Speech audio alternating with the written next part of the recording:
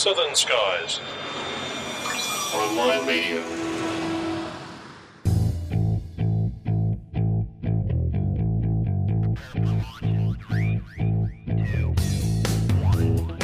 This episode of Plane Crazy Down Under is proudly brought to you by Oz Runways, Australia's #1 electronic flight bag. Now with support for New Zealand, Africa and Asia Pacific. Get a free 1-month trial today at ozrunways.com. And by 50 Tales of Flight by Owens Up. Now available in ebook and in paperback at amazon.com and at owensup.com.au.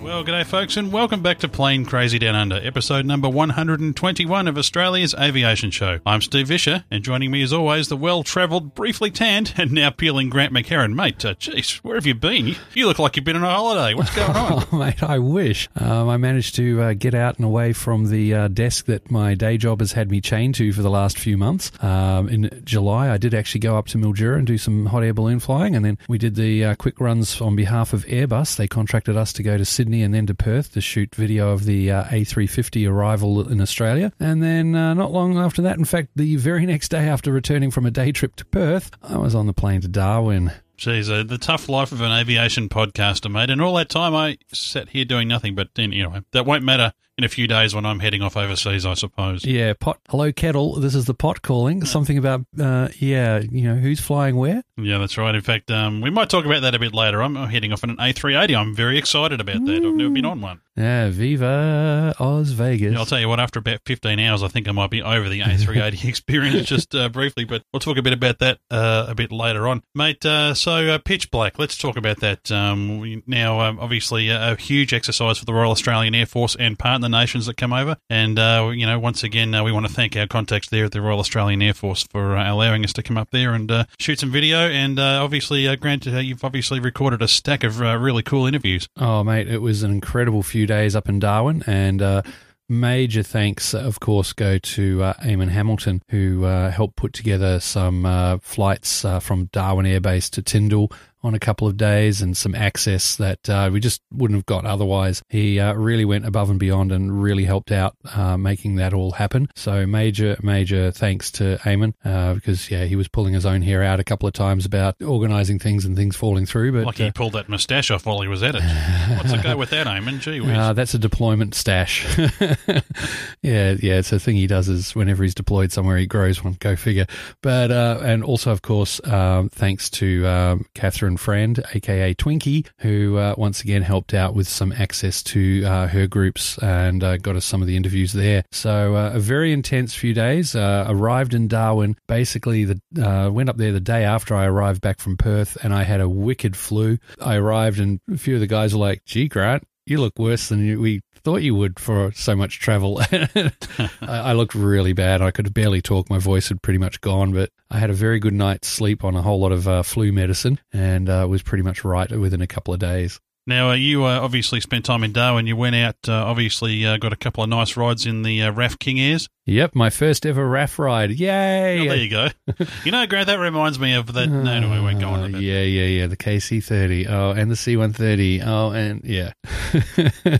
No, it was awesome. My first ever RAF ride, and it's a King Air, and it was a lot of fun. We were on Dingo Airlines, which the Dingo call sign for the RAF King Airs. Mate, now obviously the Australians and the Americans always come over for Pitch Black. Who else was there? In fact, did I notice some rather rare aircraft types up there in terms of fighter jets? Oh, you certainly did.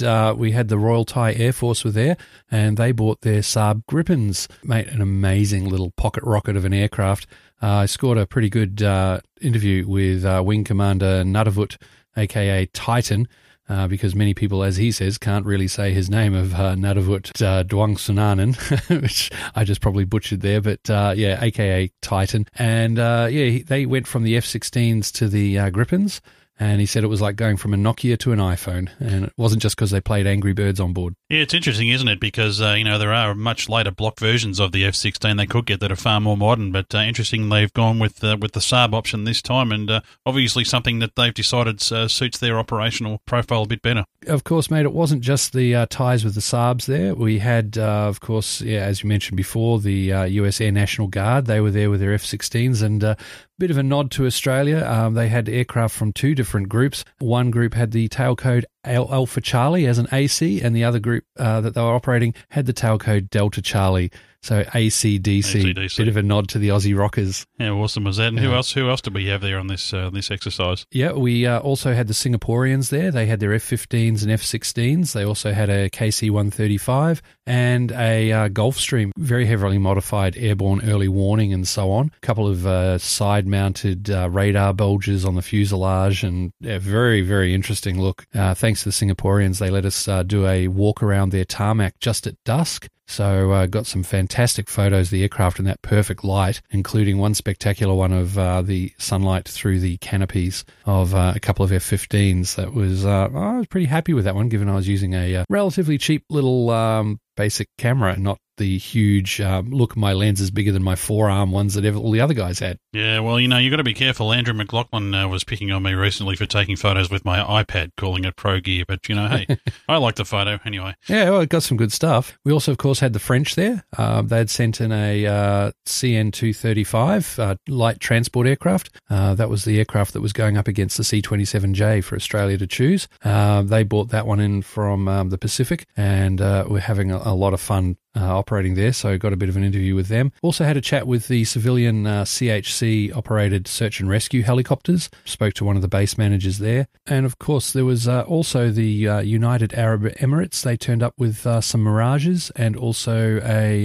Airbus multi-role tanker transport. Well, I guess also, Grant, you had a tour of the E-7A Wedgetail, the Air Force One, and obviously no recording devices of any kind allowed in there. No audio, visual or anything. Phones, cameras, audio recorders, the whole works had to be left behind. But absolutely fantastic to go on board that aircraft. And right down the back of the cabin, which is pretty much over the top, the cabin ends pretty much over the top of the front wing root. So just back behind the leading edge, there's a big door which says, do not go through in flight and all that, because that's when they crank up all the gear. But there's a couple of sets of very nice leather chairs, very military. And the E7 has actually carried not just the Chief of Air Force or the Chief of the Defence Force, it's also carried the Prime Minister a couple of times. Now, also, you had to talk to someone by the name of Nobby about his F4U restoration. Yes, he was working on Graham Hosking's F4U up in Darwin. Graham's actually based down here in Taiab, so it's highly likely that later this year that F4U will be heard blasting its way in and out of Taiab. Very sexy aircraft. Fantastic. Well, that's all coming up in the first half of the show. Then we'll have a quick break, and then coming up on the other side of that, ATC Ben drops in to help me interview Ryan Campbell. Ryan Campbell, rather busy young fella, and just to see what he's up to. He's also released a book recently, so we have a bit of a chat with him about that. Very mature young man. I'll tell you what, every time I talk to Ryan Campbell, I often think, is this kid only 20 or 21, or is he perhaps a little bit older? But he's up to some really interesting things and got some great ideas, so we'll have a bit of a talk to him about that a bit later on. But Grant, enough about what's going on. Let's do it. Yay! For Exercise Pitch Black 2014 in Darwin, I joined up with Andrew McLaughlin, a freelance aviation reporter and photographer who's been on the show a few times, Nigel Pittaway, another freelance reporter, journalist and photographer you quite often will find with Australian Defence magazine, Mike Yeo, another person who's been on the show before, and you'll find him at thebaseleg.com, and Eng Tiong Ao from alert5.com.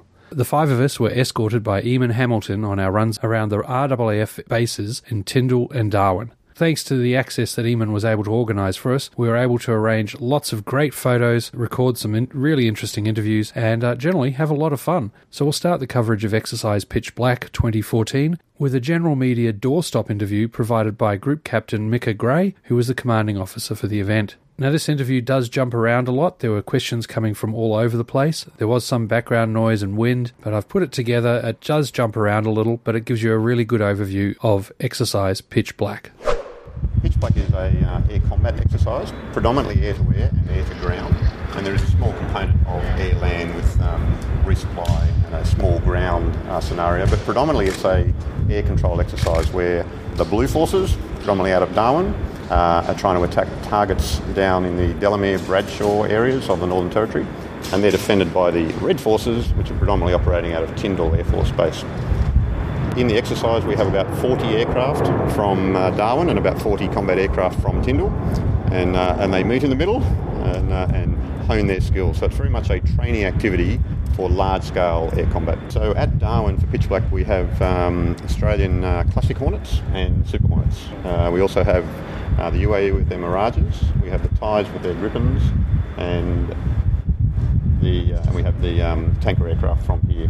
Down in Tyndall there's Australian Hornets and US F-16s. How many, sorry, from the US? US have 12 F-16s here, based in Tyndall. And that's all of their aircraft? That are here, yeah, they do have some support aircraft as well. We also have B-52s operating out of Guam, flying missions from Guam down to the training ranges and then back to Guam. So they coordinate into the missions, but they're not landing in Darwin or Tyndall. So the Darwin aircraft, just to clarify that, so the Darwin aircraft are the Thai Gripens, the Australian Classic Hornets, Super Hornets, the Singaporean F-15s and F-16s, and the tanker and support aircraft. So in terms of the scenario, it's really those forces meeting in that tactical training area. And of course, when you put 40 to 80 aircraft together, there's a large amount of planning and coordination that goes into that. That's a large part of the exercise. So pretty well the day before, the mission commander who's assigned control of all those assets gets given a scenario, a task from the operational commanders, and then he has to plan and execute that with all those forces so we safely and effectively conduct the mission and get the best training out of it. What separates this Pitch Black from the others that have gone before it? Pitch Black is always, we're always looking to improve it. The new players in the exercise is great with the different aircraft, so we're fighting with and against aircraft we haven't had before, the Gripens and the Mirages. The other thing, we've improved the debriefing facilities, so each mission we're able to reconstruct the whole scenario using tracking pods that the aircraft carry, to then be displayed on a large auditorium where we replay the whole mission and see who shot who, what were valid shots, what were the training lessons, and that's an excellent training tool. So you can replay that in real time, slow time, and get the maximum value out of it.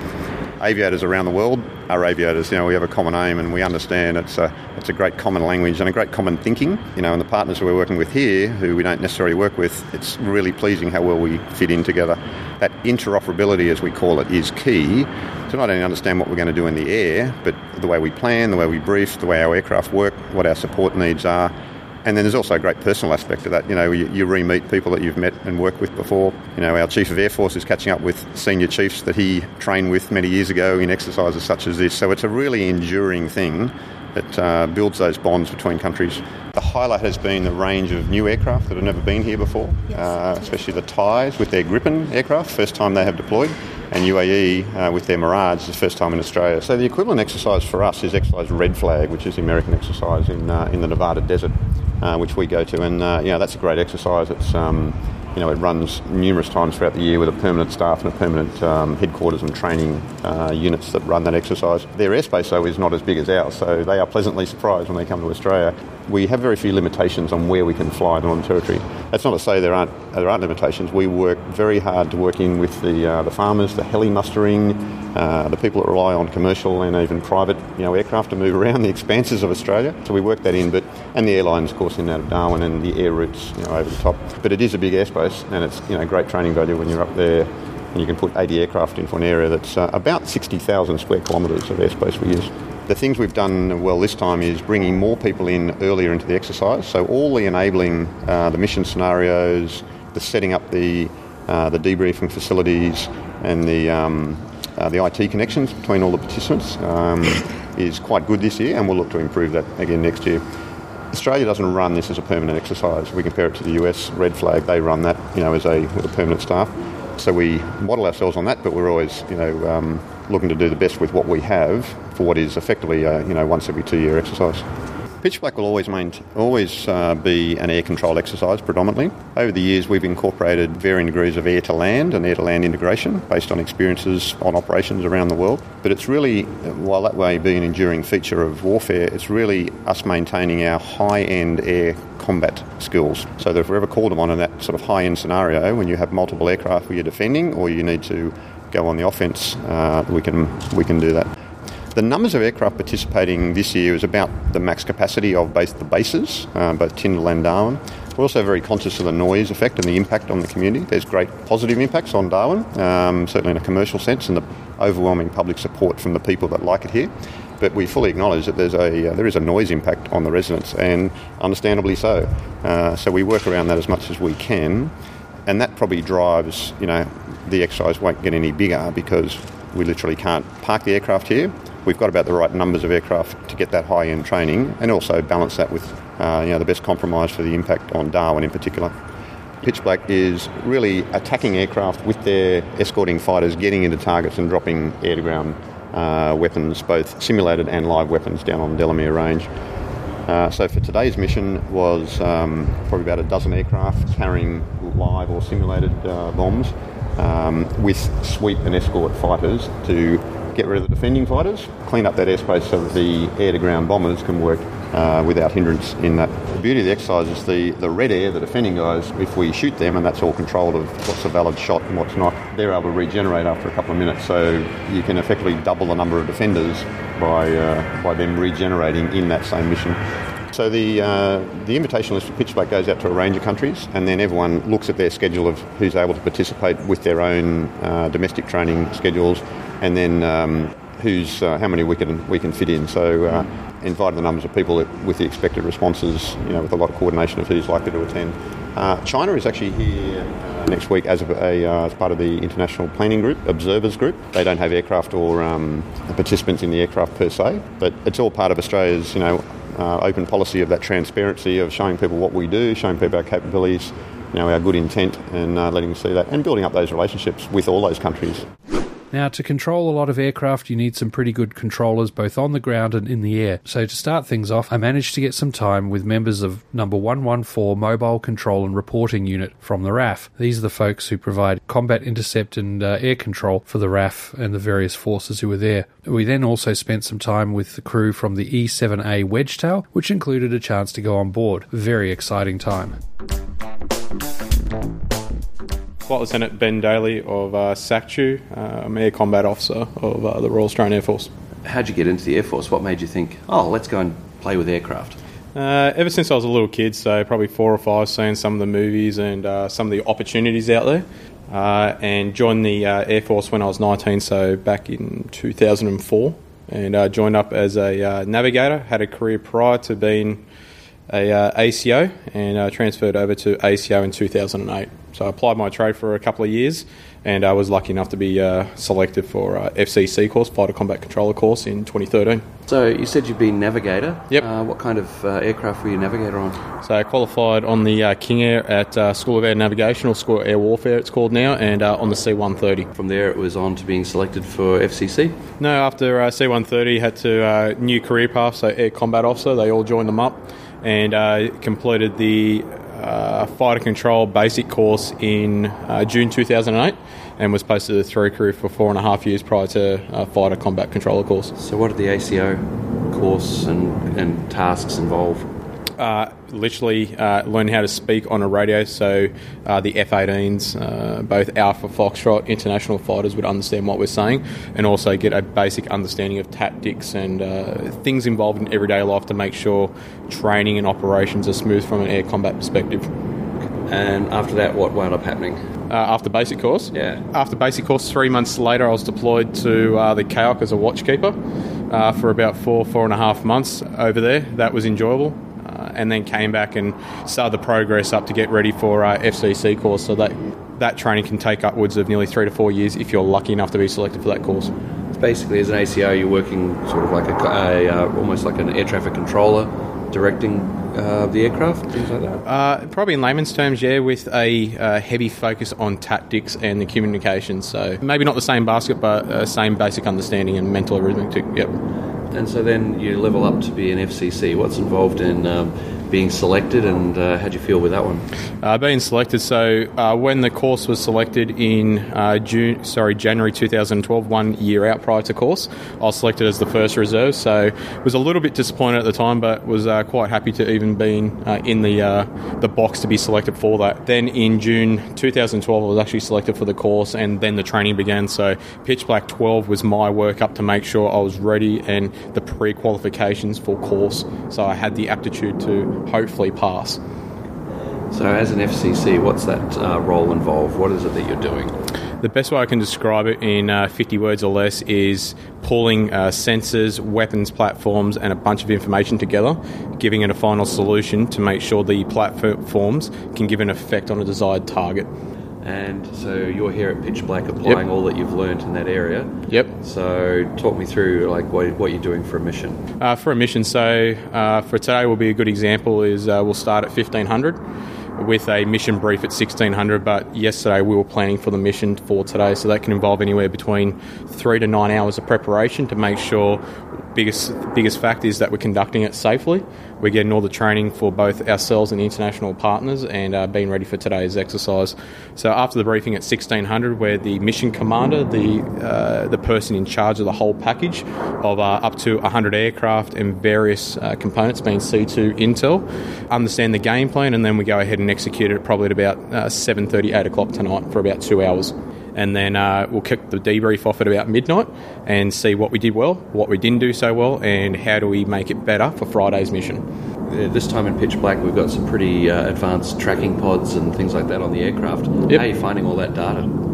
For myself, I've had experience previous to it, so it's not so new to me, but to some of my junior dudes, it's overwhelming, the information, and it's another tool that we can utilise for training to effectively make ourselves better, so it's really helpful. It's not just he said, she said anymore out there, you know exactly what they were doing. Getting the truth data and making sure the alibis are solid instead of just throwing it away. Now that you've gone through the course, you're now applying yourself with Pitch Black. Yep. Where do you see things going?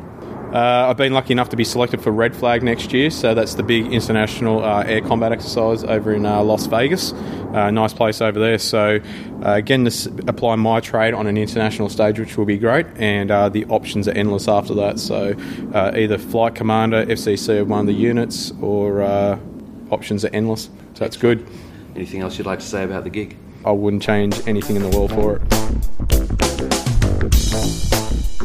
I'm Flying Officer Catherine Kozlovich. I'm an Air Combat Officer at 114 MCrew in Darwin. Now, we've just heard from Ben about what it's like to do basic ACO kind of work, but can you give us a little bit more detail of what you do day to day as an ACO? So primarily being at 114 MCrew, because we're the mobile unit, we spend quite a bit of time away, so we focus a lot on exercises. While we're away on exercise, we'll obviously go through a planning phase where we'll get ready for the exercise and get ready to deploy our people.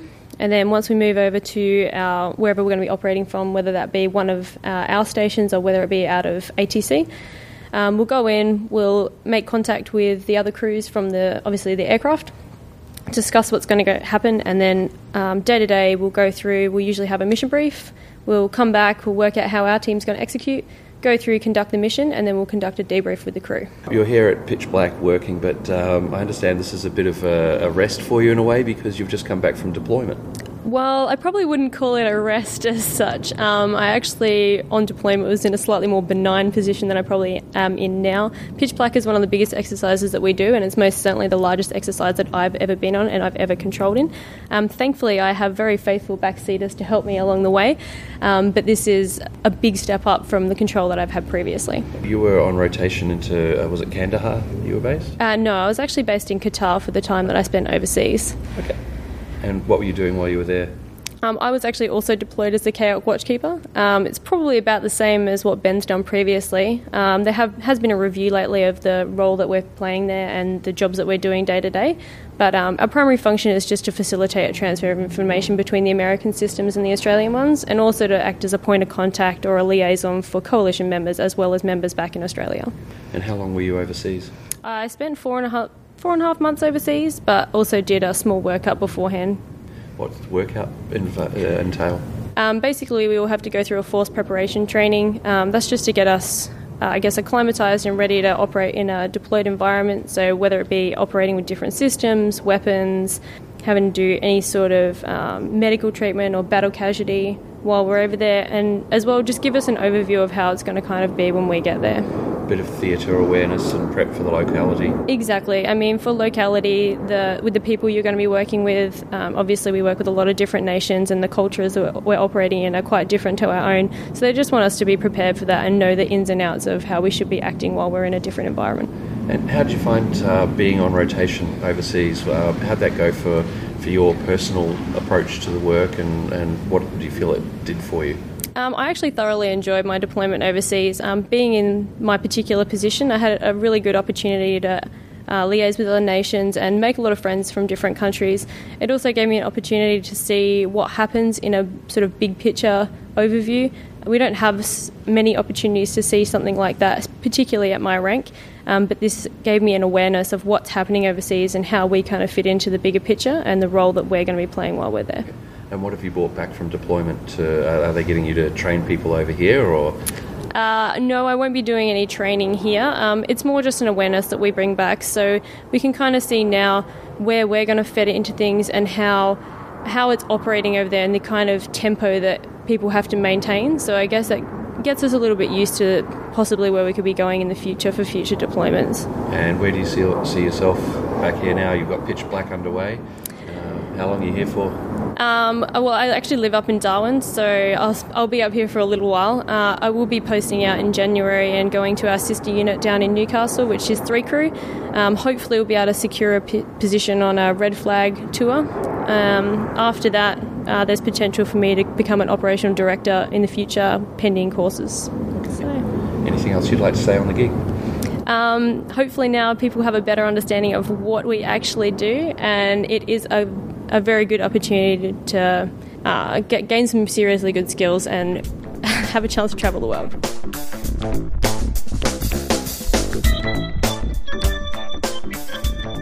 We're sitting here, we're in the Ops Shack. Yep. For want of a better title. Yep. How many Ops Shacks are basically containers? Yep. So can you talk us through how many of those you have and what you do on a standard deploy? So it depends on the deployment we run. So Afghanistan we ran up to 2 to 3, even up to 4 cabins, depending on if it's an Australian configuration or international configuration. For 114 they've got 3 ops cabins right now, and depending on the scenario, as I said, they may only deploy 1. Generally you want 2 as redundancy, so if something goes wrong with 1, you want to back up one, similar like 2 engine on an aircraft, 4 engine on an aircraft, it's all there for redundancy. And because it's containers, easy to put on a truck? Yeah. Ship in an aircraft? Otherwise it shouldn't be called 114 mobile. Yeah, putting the M back in mobile. Yeah, absolutely. Okay, and so the actual radar head itself, yep. We're here at Darwin. Where's the radar head itself located? It's in sunny Timber Creek right now. And we've got a bunch of methods that gets us the information back here in Darwin and utilise that information. So it's quite reliable and it's not too bad. It's probably on the cusp of cutting edge technology compared to what other countries have got right now. It's quite a valuable 3D radar. Very handy that you don't have to actually be sitting out there in the desert. Yeah, not like we were, say, 60, 70 years ago, even 50 years ago. So quite happy with it, and in a nice, comfy 21-degree cabin. Yeah, the air conditioning is noisy for recording, but lovely for being in. Absolutely. So the radar head itself, that all packs down and it's on a trailer? Yeah, it is. It's on a flatbed truck. So but it's able to be deployed via train, C-17, or by sea as well. So if you were deploying, one C-17 would take everything, or would you need a couple of runs? For the deployment, it'd probably be 2 to 3 runs with the C-17, but that's all dependent upon how much gear we're carrying and the context that we're trying to deploy to. Just how much coverage you got to give. Yeah, and how large we want our footprint or how small we want it. How long's a typical shift? It depends on what position you are. So if you're a junior dude, you could be slapped with a 4-hour shift. If you're one of the more senior dudes leading up to operations or whatnot, then how long's a bit of string sometimes. We've got rules and guidelines which we like to adhere to, but sometimes that's not always permitting in the context of the simulated air environment we are in right now. And so you're running me through what's on the screen before. Yep. If you want to just sort of tell me what kind of things you're looking at. We're looking at all the sensors and making sure we've got a fused picture from our own organic sensors or off-board sensors. By off-board, I mean the tracks we're getting from the F-18s and whatnot, and putting that all together to give information to Blue Air where red air is, and hopefully have an effect of red air no longer being there. Plus also noticing where any baddies on the ground are, like you're pointing out the surface-to-air missiles and things like that. Yeah, so the surface-to-air missiles or the AAA, so anti-aircraft. So we have got ability to find out where that is, generally from aircraft flying overhead and going, oh yeah, there it is right there. Yeah, so baddies on the ground, air, and at sea as well.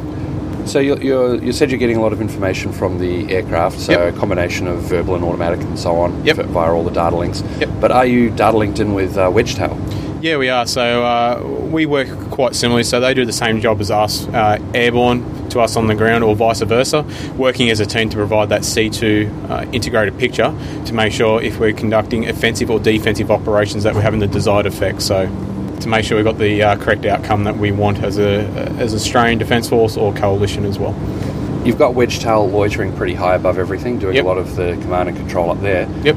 If by some mysterious chance during an exercise it gets taken out, does everything come straight back to you guys? Yeah, it's completely seamless, the communications, the data links and the fused picture that we get. So we exercise that routinely after lessons learned in previous conflicts that we need to work C2 with a primary plan and a secondary plan, and when the primary plan's not there, be that the ADW&C from 2 Squadron, then we'll pick it up and run, and it's generally quite seamless, and that's part of what we're trying to work at Pitch Black, is to get those contracts down pat.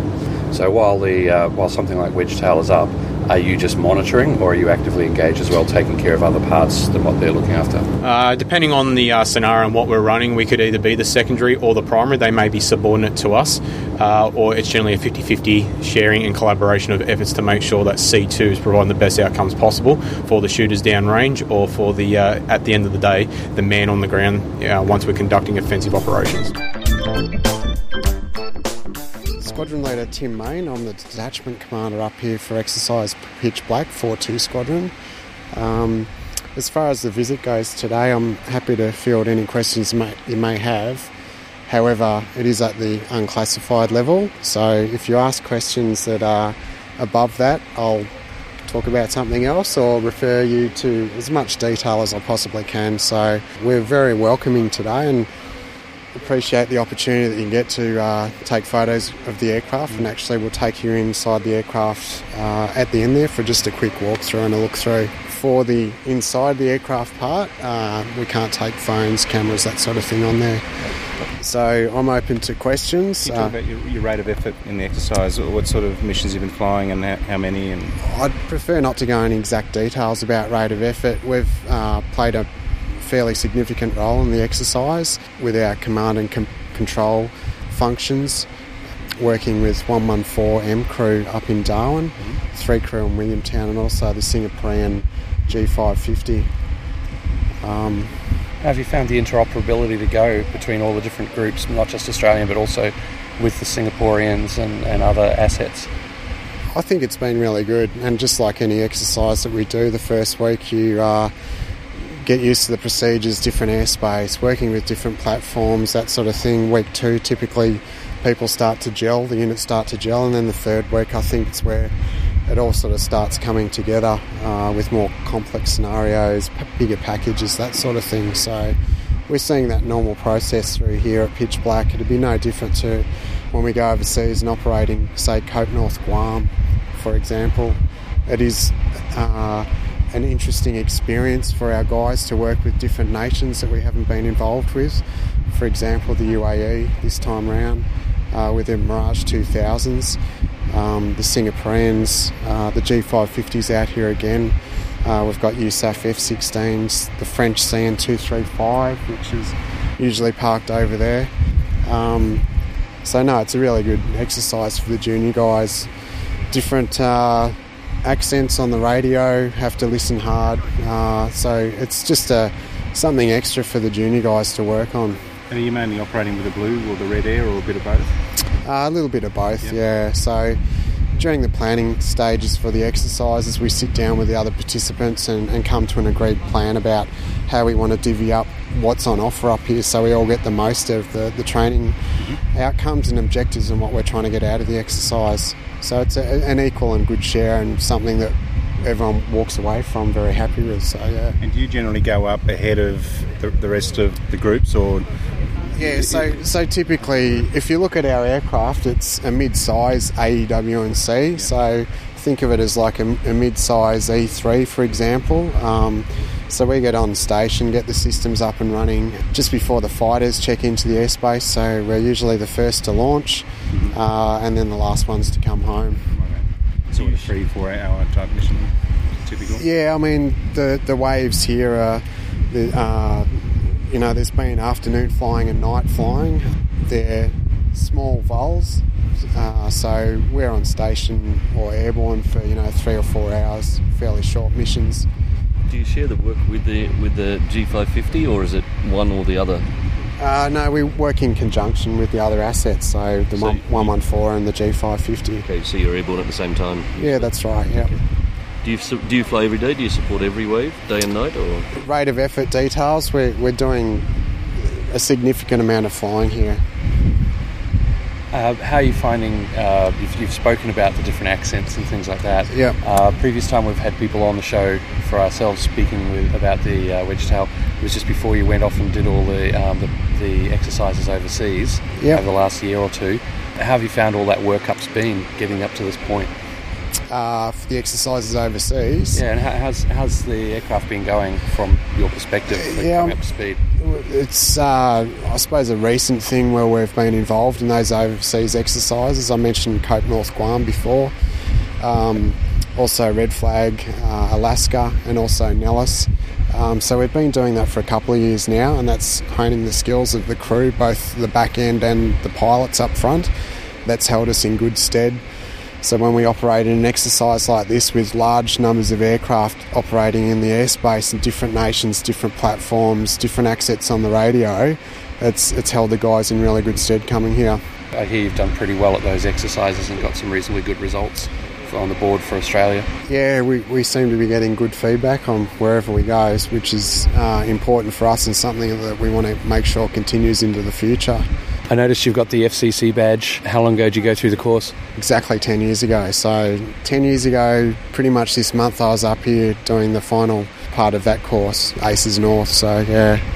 How have you found things have changed in 10 years since you first did the FCC course to where we are now with the E7? I did the FCC course when I was at 41 Wing, so I was a ground controller. So I'd done postings previously at 114 in Darwin and also 3 Crew. So for me, getting airborne on this platform was a big change, and there's been numerous capability developments since then in the last 10 years, so which I'm sure you're aware of, yeah. Kept you pretty busy staying up to speed with everything. Definitely. I think more broadly speaking, you look at the Air Force today and we're pretty much replacing or upgrading every platform we've got. So things are getting more technological, systems are getting smarter, and we're replacing a lot of stuff as well. So it's been a challenge for us. Can you speak about how effective Wedgetail has been in this exercise? Give me as much as you can about how we can measure, or how you measure its effectiveness. Measures of effectiveness, really sitting in on the crew debriefs and watching the guys debrief internally before they do the brief with Darwin players. So we'll do a VidCon into the mass debrief up in Darwin. Usually I get the best feel for how the guys are going on the debrief that they do amongst themselves as a crew when they first land. The feeling's been genuinely quite positive. And as I mentioned earlier, in that first week, 2 weeks, there's lessons to be learnt there where you're working with platforms that you haven't worked with before. Airspace procedures are different, less familiar from where they are based back home. So, one last question on the ACO role and FCC and so on. You've done a lot from the ground in previous roles. How's it been transitioning to doing the same thing from the air though? Much change, or does it give you a different perspective? For someone like myself, an older guy, I'd been out of control for a little while, so jumping back on into a new platform like this was a challenge. Just more systems, I suppose, more integration with other platforms, different radar, SATCOM, Link 16, that sort of stuff. How's the ride back there? Nice and smooth, or it gets lumpy at times? It's not too bad. Can be interesting coming into land here in Tyndall with the heat over the runway, but the guys have been doing a pretty good job on that, and they're first ones to put their hand up if they do a hard landing. So I'm actually looking at Carl there. He's our captain, so the pressure's on every time he comes into land because there's a fair bit of banter if he puts it down a bit too hard. But a mess. Yeah, but I mean, for example, here in Tyndall, you do get those thermals over the runway during the day, and also you might have noticed there's numerous spot fires around the place, so you get the birds around those fires. So bird hazards are something that we look out for here, and also small wallabies as well. There's been night flying conducted during pitch black, so at dusk things like bats and the normal wildlife movement at night.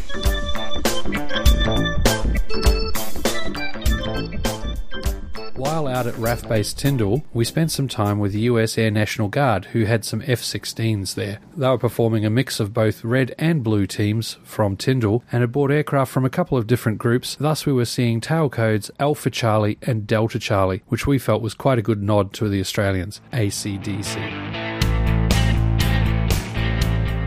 Lieutenant Colonel Scott Arbogast with the DC Air National Guard. I'm the 121st Fighter Squadron Commander. What are you doing in pitch black? What's your role in the exercise, and how many jets did you bring? We brought 12 aircraft. We are here to do large force employment and in a variety of different roles. The mission sets are offensive counter-air, defensive counter-air. Specifically, we're doing CAS and strike and escort missions to protect strikers based on what the exercise requirements are for the multinationals that are playing. And I understand you deployed from Korea. We were part of a theater security package, and the initial contingent was in Korea. So our aircraft, we shared half our aircraft were from Atlantic City, which is also a New Jersey Air National Guard, and then the other half are our tails from DC. So we picked up the aircraft from Korea, and we brought them here for the exercise with our pilots and maintainers. Do you have a squadron training program that you're equipping as well? Given its large force employment, we're doing a lot of what they call mission commander upgrades for some of our young guys.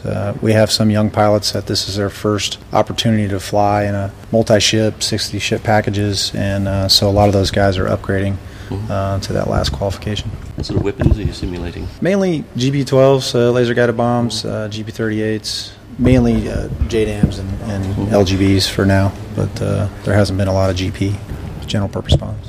Where do you head from here? You're staying on to do a bit of training afterwards, I understand. We're going to stay on for Commando Sling and work with Singapore and Australia for another exercise after this. Yep. And then we'll return. So the Commando Sling with the Singaporeans is going to be held here? It'll be held here, and I believe it's the first time they're actually holding that exercise in Australia. Right. Yeah, it will be the first. Right, it'll be the first time in Australia. Are you doing any tanking while you're here? We're not tanking. By our regulations, we have to tank with USAF tankers, and there are none here for the exercise.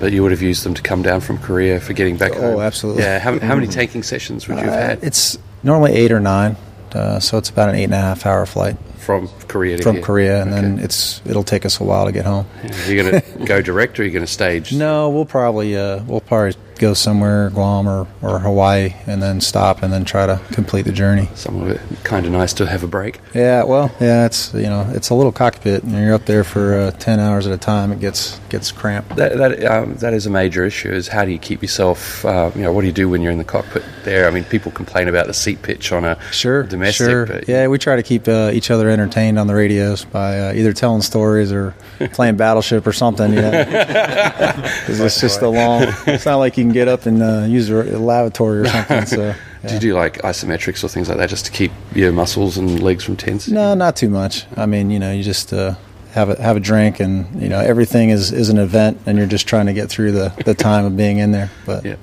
Has there been anything on this pitch black that's been different for you compared to other exercises? What's unique about being here? Most of the exercises that specifically our unit have been involved with are namely in the CONUS or the United States. So it's been interesting working with multinational partners and dealing with some of the language issues, but also we also had just done a exercise Cruise X last November, which is similar to Pitch Black, and it was hosted in Brazil.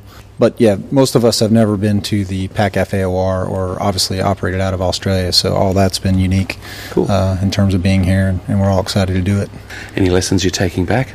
There's always lessons. So anytime you pack up and take your organization to halfway across the world and start operations, then there's always lessons learned, and we're trying to provide those to PACAF for subsequent units that will host these or end up participating in these exercises, that they won't make the same mistakes we did. So, just to go back to that theatre security package that you were talking about earlier, was it the DC Air National Guard that manned that, or was it a 50-50 with New Jersey as well? We split it 50-50 in terms of time and aircraft, and then the pilots are 100% for the time window allotted. Can you talk us through the Block 30? Sure. We talked briefly on the bus, but maybe go through the Block 30 and what upgrades have been done to the aircraft. Okay, so it's a Block 30 big inlet. Right now you're kind of seeing it in an air-ground configuration, so those are the wing tanks there. So if we're simulating for today and we're going out to do a strike mission, we'd probably be simulating 2 GBU-12s on Station 3, 2 GBU-38s on Station 7, and then you have a 2x2 loadout, 2 AMRAAMs, we're carrying currently the 9X. On the right side, you can't see it on the chin, or what we call the right chin, it's on the inlet. You'll see a Lightning AT, Advanced Targeting Pod. Most of these jets have been modded with the Scorpion helmet, if you're not familiar with that, but it's obviously a helmet-mounted queuing system that's unique other than JHAMMOX, so it provides the opportunity to use it on at night with MBGs, which you don't have that capability with JHAMMOX. It provides a moving map. We use the Saddle Gateway for our data link. I don't know, what other questions you have on that? The engine 229, is it? No, it's the GE100. Oh, it's GE. Oh, okay. Yeah. Okay.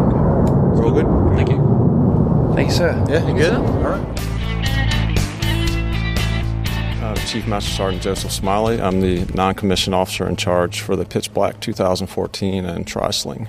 Now, you've been responsible for making sure all the logistics and everything is sorted out, getting these aircraft here and supporting them. That's quite a burden of effort.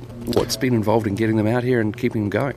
Absolutely. So one of the greatest challenges that we faced, taking our equipment and packing it up and moving it almost 6,000 miles across the world, is logistics, supply chain management, and things like that. So we moved about 86 increments of cargo from the United States and or Korea to here.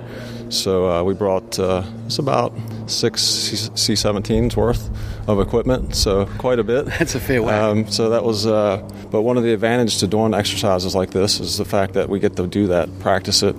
There'll be some things that we learn along the way. And working with the Australian Customs and the AQUIS inspectors and things like that, there was some unique experiences and things that we had to do to come into Australia that we wouldn't have to otherwise. Yeah. So that was probably two of the biggest things was the Customs and the AQUIS piece.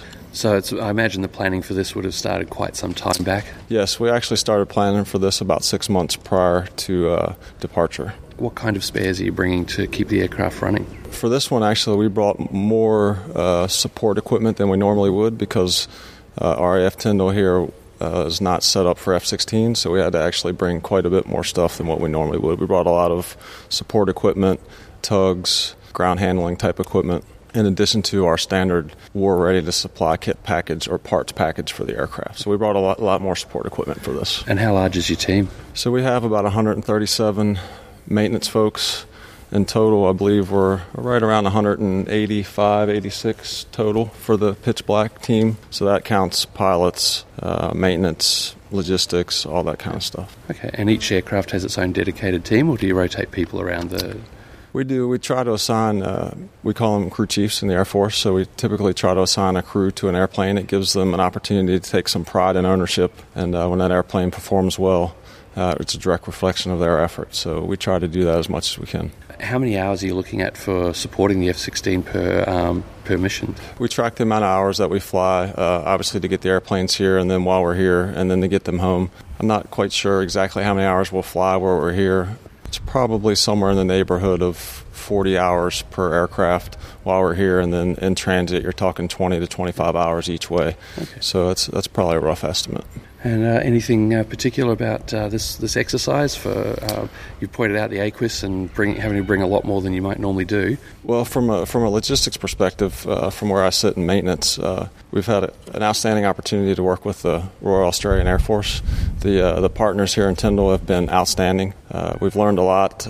We actually are going to do some intermingling, if you will, from the folks on the other side working. The F-18 guys are going to send some and their maintainers over. We're going to send some of our maintainers over so we're always looking at ways to learn different things, so that's a great opportunity for us. They've been very hospitable since we've been here. Anything that we've needed, they're bending over backwards to help us out, so we appreciate it. So once all this is said and done, how long does it take you to pack it all up and get it back home? So we'll start packing about a week and a half prior to airplanes leaving, so it's about, give or take, a week and a half, 2 weeks to start loading everything up, and then we have to prepare it and pre-inspect it, and then we'll have inspectors come down and look at it, and then we load it. So it's quite an effort to move this amount of equipment and cargo and airplanes across the world. But again, pitch black and tri-sling is a great opportunity for us we need to practice that as well. So it's a great opportunity for us. Okay, cool. Thank you very much. Thanks.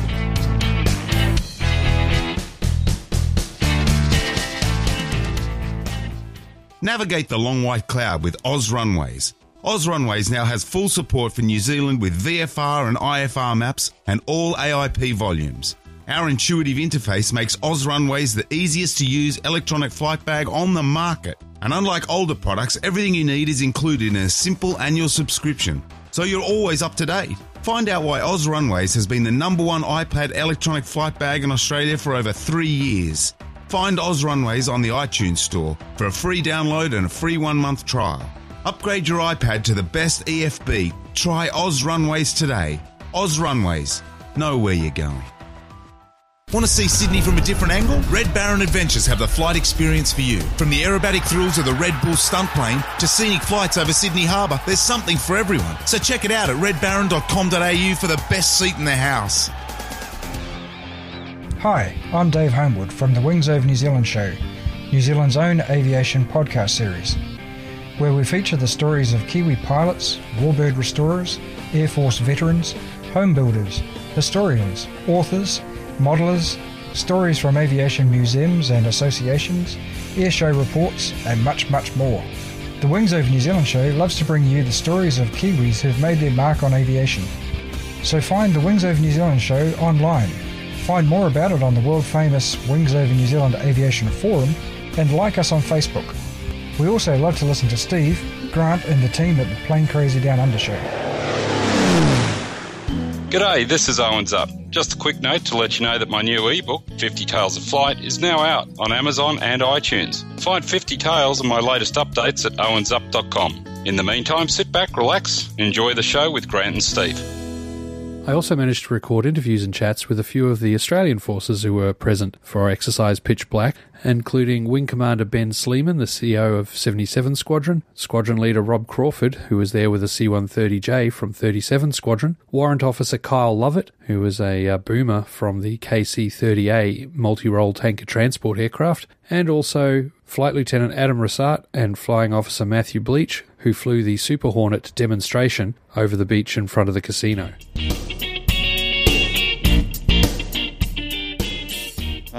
Good afternoon, Wing Commander Ben Sleeman. I'm the commanding officer at 77 Squadron in Williamtown. Obviously, we're not in Williamtown, we're in Tyndall, so I'm down in Tyndall as the Red Air Task Force Commander, I guess, running the Red Air out of here, using 75 Squadron's aeroplanes as we're standing around in this afternoon. What's your role in the squadron's role in the exercise as 77?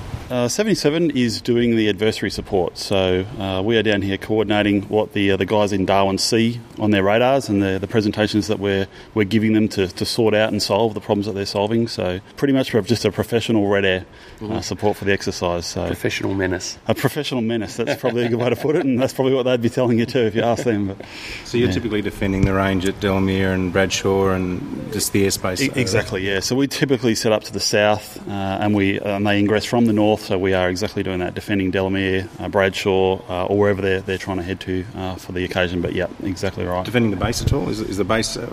No, the base is not a target. The base hasn't been a target for probably 15 years now. So no, we tend to steer away from populated areas, and obviously they're trying to simulate dropping bombs, or in fact they have been. So they need to use a range for that. So Delamere primarily, and Bradshaw secondarily. Now, your 77 Squadron, you're actually up here in 75's area, as you just said. Why aren't 75 Squadron giving this a go? Is this a chance for you guys to have a go at being red? It is, exactly. So 75 are in Tyndall permanently. Tyndall normally hosts the red air, which means the permanent squadron does a lot of red air for a lot of exercises, and this is just a chance to rotate them out, send them to Darwin, give them some blue air. We were blue air for it 2 years ago in Darwin, so it's our turn to come down to Tyndall. Have they given any instructions on leaving the place as you find it and so on? Well, they've got my jets off in Darwin and we've got theirs down here, so what goes around comes around. So not too many zaps, we hope. How many jets do you have here? Well, we're using all of 75's jets, so they got, I think, 14, and we brought another 3 with us. Mm-hmm. So I think it's probably 17-ish on the base, but we also have some of the 77 sort of jets are also in Darwin, supporting the push up there. But all the maintenance force, however, down here is 75, so we've really just changed out the aircrew and the maintainers and all the logistics and admin and all that sort of stuff. It's 75 Squadron in toto down in Tyndall. Is 3 Squadron supporting both Tyndall and Darwin? They're mainly doing Darwin, so all the maintenance in Darwin is primarily 3 Squadron. There is some 77 up there as well. We have 4 3 Squadron pilots with us here, just as part of the red air rotation, but primarily 3 Squadron's Darwin, running the Darwin show, so the 75 aircrew are in Darwin running the flying side, 3 Squadron maintenance and logistics and admin are running the rest of the support for them. So everyone's getting quite the mix-up. Yeah, it is quite a mix-up, which is great. You work with people that you don't normally work with every day, and we're all one fighting force, we're all one wing, 81 wing, so it's good to prove that we're interoperable and there's not some random thing happening in Tyndall that we don't do in Wimptown or vice versa. So, is it a standard fit to have the Alta pod on the shoulder station? Oh, the Hornet has so many configurations, I'd say you probably don't have a standard fit. Well, it can be carried on the wings, on the hip or under the fuselage. It's a convenient fit for here because it frees up the other stations to do other things, so it's a good spot for it. It goes there nicely and it's effective there. I'd struggle to say it's a standard kind of fit. How scripted is red air for this exercise? Do you purely respond to blue, or for safety reasons do you have a basic script that you have to stick to? We have an initial intent. We get an intent from the mission directors in Darwin, so they're overseeing the red and the blue, so they know what blue's doing, and they won't tell us what blue's doing, but they will give us some intent of like today we would like to see, or probably given what blue's doing, this would be a good presentation. And we will initially set that posture up, but really once you get out there and you've flown that, it's fights on. They're effectively your intel cell. They're saying, look, this is what we think is going to happen today. Yeah, and it's really loose intel, and in the end red provides a presentation, so no one's out there as red to run blue into the ground or annihilate them or anything like that. So typically you'd see somewhere a kill ratio, we would die 5 times for every one of them. That's a bad day. More likely we would die 10 or 15 times for one of them. So I guess a 10-to-1 blue kill ratio is probably typical, and obviously it swings up and down. But yeah, so yes, it's intel, I guess, in a little way, but not really that usable to us. So when you're told you're red air, how hard do you defend? Do you defend to a point where if you go too hard, then the training value sort of goes out the window for the blue force? And so is there a line where you're just told to go to? Yeah, that's right. Yeah. So the number of tactics you're allowed to do, so it's not just get out there and go crazy for an hour. It's it might be you can do a certain manoeuvre 3 times, and then we just want you to fly straight after that, or something very similar to that. And again, that'll go up and down. So for last week and the early days of this week when we were all learning, it was just quite a simple presentation, and I expect probably by Wednesday, maybe Tuesday next week, the guidance will probably be do whatever you want in terms of red. But we are simulating an adversary airframe and an adversary weapon system. It's not generically modelled on any particular country or type of missile. It's just a generic adversary. It's not typically a Hornet. It's not a Hornet, that's right. And so we are outgunned and we're outnumbered. So we expect to lose, but we're certainly not going to do that easily if we've got any say in the matter. And once you're declared dead, you exit the battlefield, loiter, and then you're cleared to come back in? That's right, yeah. So we do. We exit to get out of the flow and clean it up so that Blue Air, we're not in their way, and they, it's like, who's that pest that just won't get out of the way? So we do exit, and we put on some our Mode 3, our air transponders, so that they know that we're dead, and the control agencies know we're dead. Then we go back down, and there's a couple of airfields, simulated airfields. They're just points in the sky, obviously, but where we'll regenerate, and at a point we'll re-enter the flow. And again, that's all scripted, so it's not like everybody go there and all of a sudden 20 aeroplanes come alive again. It'll be staggered so that there's only a couple doing that at any one time. I know you've got like a simulated missile on the wingtip. I think that's sending lots of information back and forth about what it's looking at and when it's fired. So the wingtip on this aeroplane is actually an ACMI pod, so Air Combat Manoeuvring Instrumentation. And it has a little data cartridge in the back, hard drive in the back. So that gets given to Cubic, who support us on the exercise, and we use that to play back. And we know exactly, or pretty close to exactly, who's where and who's shooting at who. So yeah, that's what that does. The other jet over there obviously has a heat-seeking missile on the wingtip that we're using for training with close-range missiles. Okay. And what role are the Learjets and the Westwinds playing? Are they just basically an extra airframe? Exactly, just another target. So they go out there. They're not carrying weapons. They simulate because they're all typically ex-fighter or strike pilots, so they've got a fairly good idea of what's going on. And they're just really a slower, less performing airframe.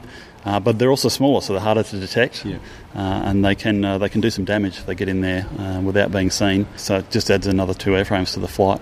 And would they typically fly like an A7 or an SU-25 type profile? Yeah, is given a MiG-21 off the top of my head. Again, generically, it doesn't really matter what they fly. They're flying a Westwind or a Learjet, and we give them a close-in, like a very old, like maybe a very early model AIM-9 as their weapon. That's all they've got. But really, there's 2 pilots, and they've only got eyes. They don't have a radar, so they're really only good if they can see somebody and get quite close to... so they're not flying with any EW kits? No, not these guys. Yeah, no, that's a different... this is Pell Air up here, so that's Raytheon, that aeroplane you're talking about. Yeah, that's not up here for this exercise. Right. So it's not good. But we're doing our own EW training on board, so yeah. It's not good to get killed by a Westwind then. No, it's not, but I don't think they've taken any of this this exercise. So. Maybe a few beers in the bar. yeah, I think there would be. Squadron Leader Rob Crawford from 37 Squadron. How you doing, mate? Yeah, good, Grant. Yourself? Yeah, not too bad, mate. Not too bad. How are you enjoying Pitch Black? Really enjoying it. We've been up here for 2 weeks, so we've got 1 more week to go, and the guys are getting a lot out of it. It was a lot of fun the other day. We got to come and hang out with you guys on the hard stand at Tyndall. So you've been based out of Tyndall the whole time. Are you getting much time just to come to Darwin, or was? No, well, this is the first time. So today's a really great day, as you can see. The open day, got the aircraft open, and line looks like it's about 15 metres long at the moment. Yeah, you're doing well. It's good for recruiting. Yeah, definitely. Everyone wants to get in a Herc. So, mate, how long have you been with the Hercs? Look, I've been with the Hercs. I initially converted onto type in 2001. So I spent about 9 to 10 years at the squadron before moving on to other things. And I've actually been posted back recently. So this is a really great time for me. I'm really glad to be back. Good to get your hands back on it. Exactly. Where were you before the Hercs? Before Hercs, I actually studied at the ADFA, so the Australian Defence Force Academy.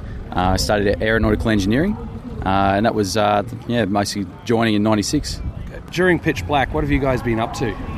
So Pitch Black, it's a large force employment exercise. So we've really been learning a lot about mission cycle and mission planning, and that's really why we're here, and tactically integrating with the other nations and fighters, airlift. It's been a really great exercise for that, and the guys are learning a lot. Cool. And have you managed to succeed with the missions, or have there been moments when the fighters have found you, or? At times, it's learning on both sides of the fence. We've been learning, the fighters have been learning, and I think the message is getting through. It's an evolution. Yeah, and, it's good working with our own guys. I hear a few people have been kind of surprised at what a J can do down low. Yes, it's good to get the word out there. So it's a low level tactical airlifter, and it does a really great job. Recently, we've had the radar warning receiver upgrade. We're moving through to final operational capability at the end of the year, And this is one of those building blocks, really strong building blocks for an exercise to move through to that. So how have you been for operational readiness with the crew? The boys have kept her up and running. You've been able to meet each mission? Yeah, we had to drop a sortie yesterday, but these things happen. We had a small hydraulic leak, but the guys did a fantastic job yesterday. They worked all night and all day, and got the aircraft working, so we're actually able to make it up to the air show today, which is really good. We're really glad to be here. Yeah, it was good to have you here. I mean, it would have been a bit of a hole without the Herc in the lineup. We're one of the few with the allowing people on board, so yeah. It's fantastic. It's a great opportunity, good PR, and get the Air Force out there in 37 Squadron. Yeah. So what's coming up for the rest of the next week? Because you said you already had the 2 weeks of exercises. There's one more week to go. Yeah, so the final week, it's moving into more complex scenarios. Obviously, we've got the red air and blue air teams, and we'll see how it goes for the boys. So just moving, stepping it up a bit, moving into more night missions as well. So it's going to be challenging for the crews on both sides of the fence, for fighters and for airlift, and the guys are looking forward to it. What kind of altitudes have you been doing during the day? By day, it's generally 250 feet, so terrain contouring, 250 feet.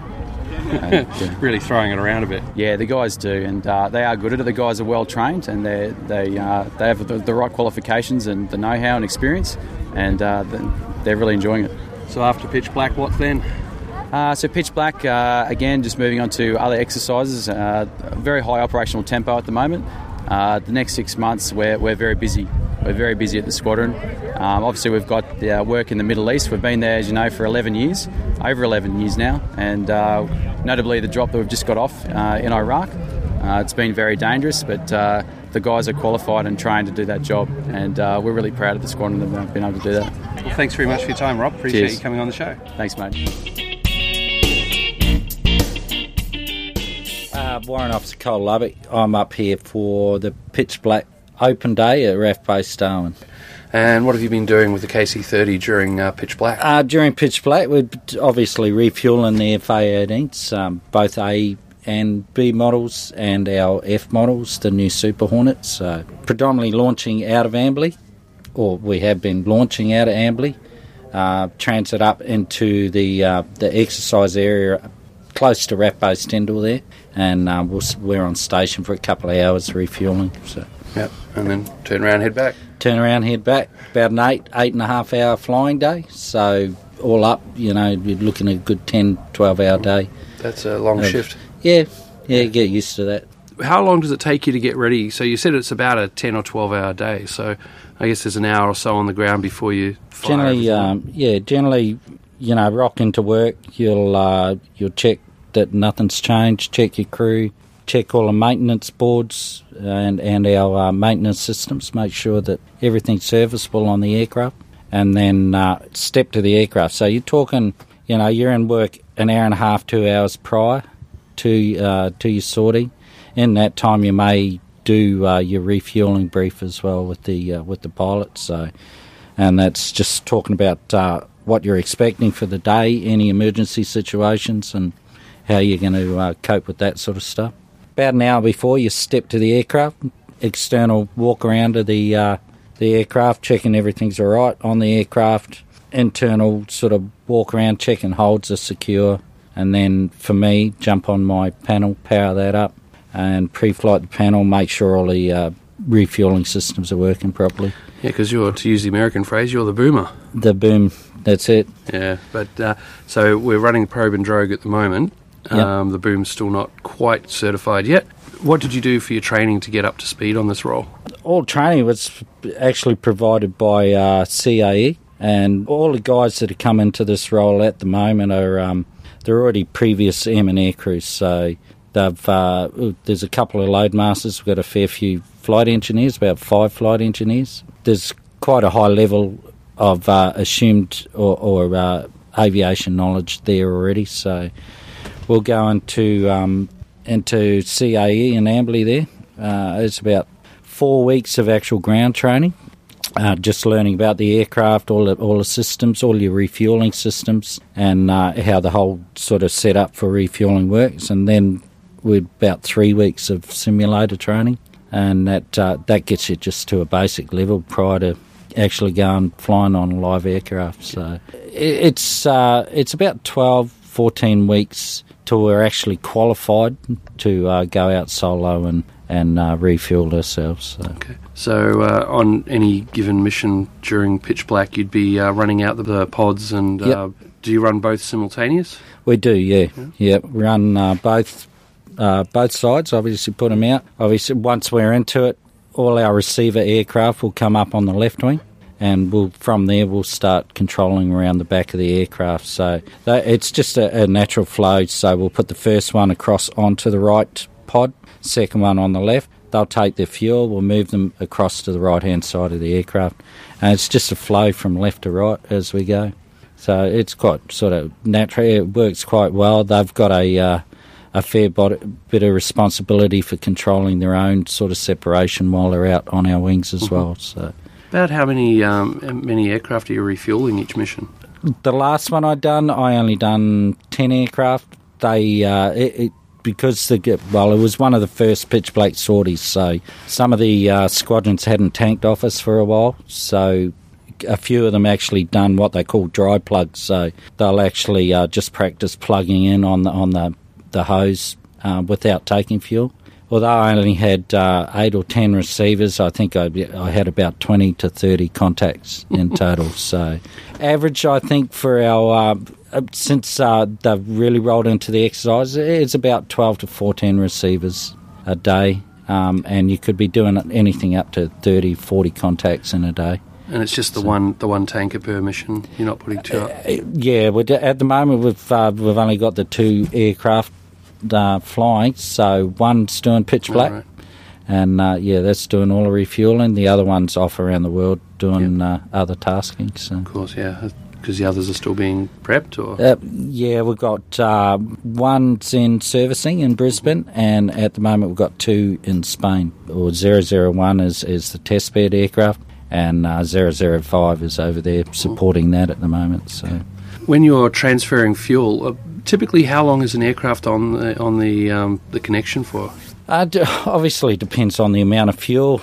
Most of the time on these pitch black sorties, they're only taking around 5,000 pounds, so that equates to about 3 to 4 minutes on the hose for each aircraft, and obviously move off. Next one's come on. So we generally most of the guys or the jet squadrons fly in groups of 4, so we'll generally get 4 at a time, control them around. As we're finishing them off, the next 4 are coming up. It's quite a constant flow, and the timings, they keep it pretty tight, so they're sort of all flowing one after the other, so it works pretty well. And meanwhile, you're just sort of pretty much flying a racetrack pattern? Yeah, that's correct. Probably about 30 miles long and 15 miles wide is the general air-to-air pattern, So you said you're kind of close to Tyndall. Are you just sort of flying above it, or...? No, generally out over, if you know Delamere Range, okay. or Bradshaw Airfield out slightly out to the west there. But it's all considered part of the exercise area out that way. Yeah. So sort of the area where Red goes to reset. I mean, Tyndall probably not quite visible, but... Yeah, I mean, in terms of flying, it's only about 5 minutes for the jets, it's not far at all. About what altitude are you generally at when you're doing this? Generally, when we're tanking, I think we're at about 24,000 feet at that time. We'll transit up at about 30 to 40,000 feet.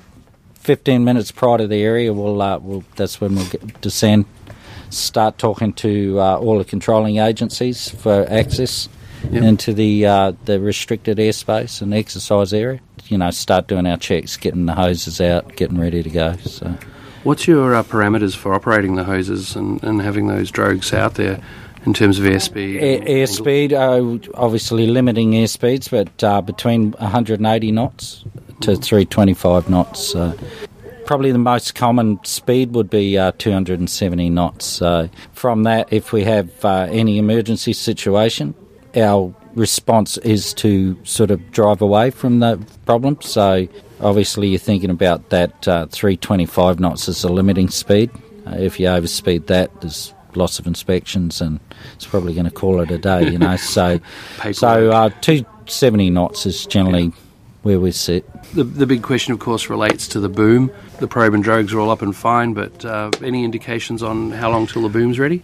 Yeah, I think we're expecting the boom to more or less be signed off to us towards the end of this year. Obviously, with some of the high-profile sort of the JSF getting our first one next year, I think there's a big push to try and have our boom and our aircraft bring the first one back to Australia. So we're hearing lots of good things about the boom. It's actually doing what they want it to do now. It's it's getting there. So we have heard that we should start seeing the boom in operation in Australia, hopefully towards the end of this year.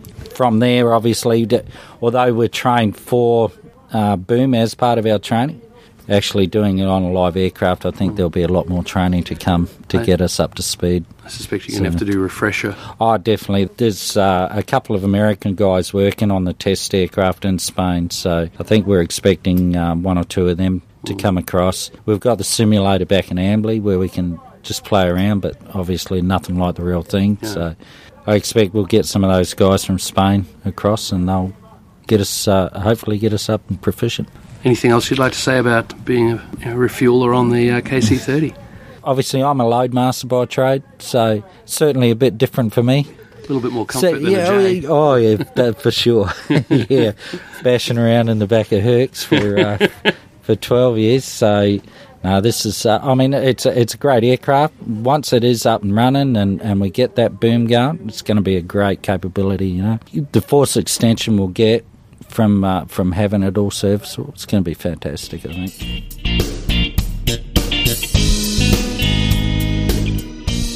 Yeah, so my name's Flying Officer Matthew Bleach. I'm a Weapons Systems Officer at 1 Squadron over at Ambley in Brisbane. I'm initially streamed as an Air Combat Officer and then specifically streamed down to the WISO stream, so the Weapons Systems Officer stream.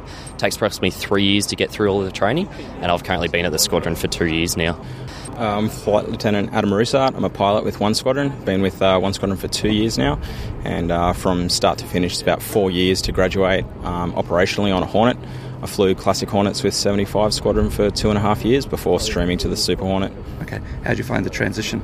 The transition's relatively easy. The basic core of the aircraft is the same. It's just the onboard systems of the Super Hornet which are far superior to the Classic Hornet, so a lot more toys to play with, and it just makes us a lot more lethal out there, particularly with the 2-person crew. How have you found the training for that? Is that sort of different to everything you've ever done? Well, coming from my background as a single pilot, Hornet pilot, it was actually quite an easy transition just to hand over that.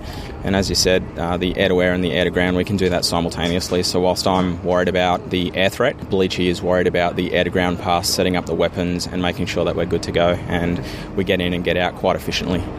Now, of course, you're doing a handling display out over the beach near the casino, so there won't be any weapons targeting or anything going on then. But Bleachy, you'll be on board. Yes. What are you going to be doing during the middle of the handling display? Yeah, so it's a lot of backing up ads in these kind of environments, very highly trained aircrew. However, adrenaline can get the better of you, so it's just making sure that we're both on the same page, making sure we're doing the handling display as we've been authorised to do, and also just having a good look out and actually enjoying the display. And how do you find, I know sometimes if I'm not the one flying the aerobatics, I can get a little woozy. Did it take you much to get used to that? It doesn't take you long, it's they smash it into you a few flights and then you're kind of good to go, so after a couple of flights you're fine. How long did it take you guys to work up the display? Have you inherited this from another display couple, or have you made this one yourself? No, so the Classic Hornets did it for the last Pitch Black. And we've just had a couple of weeks to kind of prepare for it. So we just did an emergency sim, practicing procedures and handling, and then it's basically a discussion with ourselves and the executive team to figure out what we're going to do and then get that authorised. So there's nothing in this display that we don't do on a regular basis. We're just doing it close to the ground so that people can see. So the actual workup for it that's involved is virtually none. It's just making sure that we're in a position to deal with any unforeseen emergencies, and that's the key focus for it. Yeah, coping on where your exits are and dealing with the energy management and so on. That's right. Yep, okay. So a few practices, out you come, you're going to be doing it. What kind of airspeeds and heights and so on are you looking at as you're doing this? So we'll be authorised down to 250 feet, and for all of our level passes. For anything turning, it'll be a minimum of 500 feet. and will be anywhere from 150 knots to 500 knots for the display. For the last pass, it'll be at 500 knots and a departure into the vertical. Are you going to be doing much in the way of high alpha? Or? Yeah, we'll be authorised to show off the alpha capabilities of the jet within reason at low levels. So we will be demonstrating that. We'll be demonstrating the Super Hornet's turning capability, so max performance, minimum radius turning, and it's also at slow speed handling as well. Awesome. I'm looking forward to seeing the show. Thanks very much for your time, guys. No worries, thanks. Thank you. Of the foreign forces who attended Exercise Pitch Black 2014, I was able to record a group briefing with the crew of a CASA CN-235 transport aircraft who were with the French Armed Forces of New Caledonia, and also a quick chat with Wing Commander Titan from the Royal Thai Air Force. The discussion with the CASA CN-235 crew took place in their assigned bunker, so thus it had quite a bit of air conditioning noise in the background. So my apologies that the sound quality for this chat wasn't quite up to our normal standard.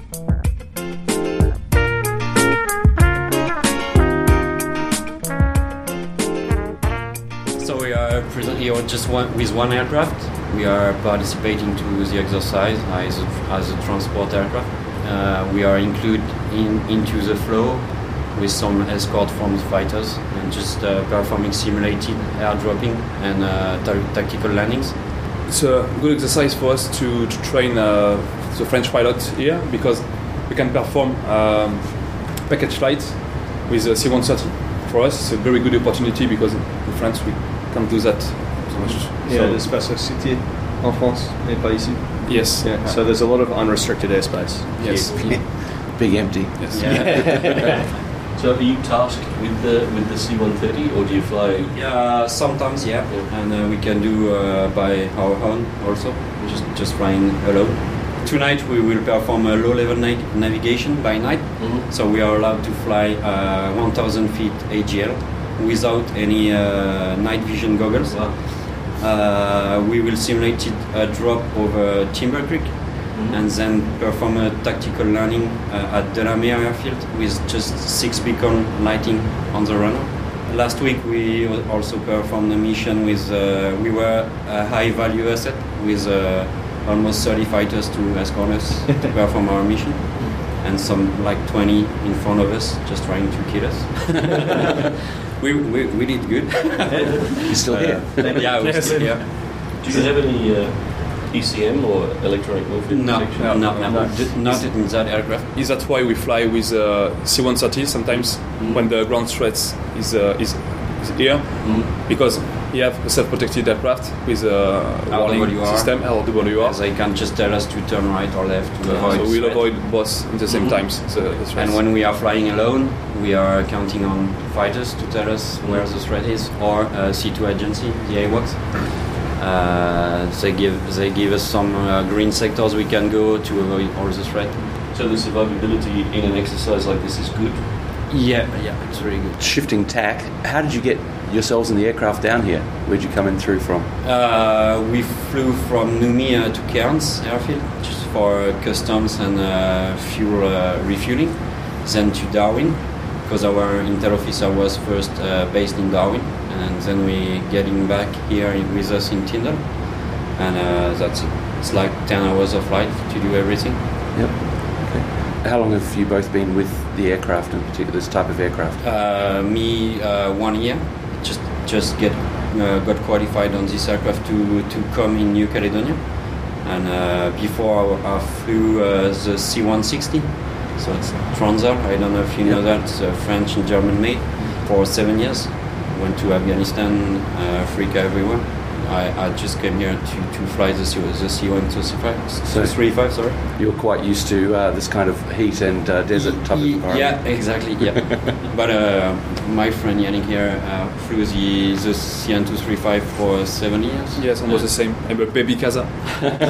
Always a Casa. And with this aircraft we do a lot of things in Africa also. In Mali recently, performing medical evacuation for all troops there. Yep. In France, in the real wartime, we are allowed to use the aircraft when the threat is just, we say level 1, but it's just for maximum manpads and AAA, That's the maximum we can do with CASA in real time. Yeah. So for us, the exercise is up level. Up level. Yeah. It's a really good training. But if when you can do hard, you can do low level. So. Do you go elsewhere in the region to do training like this? Do you have exercises in Ghana? We participate in Kiwi Flag last year in New Zealand, but I think this is the two only exercise we do here. Sometimes brown shark in Papua New Guinea. New Guinea, sorry, but it's cancelled for the next year. So pitch black is a bigger exercise. Is this the first pitch black you've taken part in? Yeah. So, but it's first time for a transport aircraft. How many aircraft do you have in Tomtuta? Just two. In fact, it's a mixed squadron. We have 2 aircraft, 2 CASA 235, and 3 helicopters, Pumas, and we are working together in the same squadron. How long would your duty be in New Caledonia? Usually it's 2 years, but you can request another year, and so almost everybody do 3 years deployment in New Caledonia with family. We take our family with us. Bit of a change. Yeah. How many people all together in the detachment here? 9. 9, including Brody. It's kind of a French guy now. How are you selected to join in? Did you put yourself forward for it? No, it was a really lucky circumstance. I worked down in the museum in Melbourne, and I happened to speak French, and all I was doing then was working on aircraft. So they said, "You're going to go and do this." So I said, "Okay, thanks." Cool. Took the opportunity. So you're mostly acting as a liaison to help out, or we call it slave. Or driver, or quoi d'autre? No. Liaison did a really good job. Just because we can't speak English, but we are not used to all culture thing and protocol and everything. So Brody really did a great job welcoming us here and just introducing us to everybody. It really facilitated, I don't know if you can say that, but just relation with everyone. So it was really good for us. We really appreciate it. First nice thing he said. He have also aeronautical background, so he can help us sometimes when we don't understand what the briefings and everything. So it's good for this point also, not only for the logistical point, but also for the work. Yes. So do you fly every day? Yeah. We are only just one crew, so we flew 4 times a week. So just one day we didn't fly here last week, and it would be the same for this week. Tomorrow. Tomorrow on Papa. Tomorrow we will not fly tomorrow. And then we push out Friday up to Darwin for the air show. In flight we are 2 pilots and 1 loadmaster minimum. But for this flight we prefer to be 3 pilots, 1 in the jump seat to help us to understand what the C2 agency say. And it's a good training for us, so everybody go in flight most of the time, because the rest of the time we stay on ground to prepare the next mission. I just flew twice during the exercise. That's what I was really expecting. But as we are only 3, somebody has to stay here to plan and prepare the next mission. So it's kind of hard work, and we plan to come only with 2 pilots here. But luckily we had 1 more pilot coming here for training, so it's a good thing. Yeah. Is that a normal thing to do, to send pilots from France to New Caledonia for training? Yeah, kind of. Yeah, not particularly for exercises, but as we are 5 pilots in New Caledonia, and 4 of us are captains, and 3 are instructors. And as people are always deployed in France, it's kind of hard to train pilots, so we just welcome them in New Caledonia to train them. When this exercise is over, is there a process by which you share the learning with the rest of the French Air Force? I will make a report for that, and with a lot of lessons learned, and we will just talk with our friends, tell them how we did everything. Yeah, we will share that. And I think our trainee pilot will come back to France and tell all his friends how it works here. Have you learned anything out of the exercise whereby you might have had to make some little changes? Yeah, we did, but we are quite used to work with all nations. When we are deployed in Afghanistan and everything, it's just like working with all nations. And there are standards procedures that are the same for everyone. And French are really involved in that, so we don't use particular French rules, but just like everyone, same rules. Like with NATO and all other countries, we have the same rules. So there's not so much big deal. We have to, the only thing which is kind of hard is understanding, because we kind of speak English, but not so much. We have to. We can update our procedure. Yeah. Just it's not all our just not new. Maintain competence. And also made a feedback of how you prepare the mission. The good logistical point you have, and we haven't. So like VidCom to brief, to prepare mission. We don't are used to use that, and for us it's a good feedback we send. So you consider so far that the exercise has been a success? Yeah, exactly. Yeah, really. And you haven't died? No, not yet. Maybe tonight we'll see. Thanks to the Blue Fighter and Argentine. Merci beaucoup. You're welcome. And okay, my name is Wing Commander Glitsna Sudi, but call sign is my Titan, and I'm responsible to be the pilot in this exercise, and also in charge with safety officer. And you're here flying the Gripen with the Thai Air Force, Royal Thai Air Force. Yes, exactly. Yeah. And so that is my Air Force first time that we send the Gripen to overseas training. And how's that turning out? Yeah, I think we're so happy with that. My team, they did very well. I think we ongoing our expectation. Cool.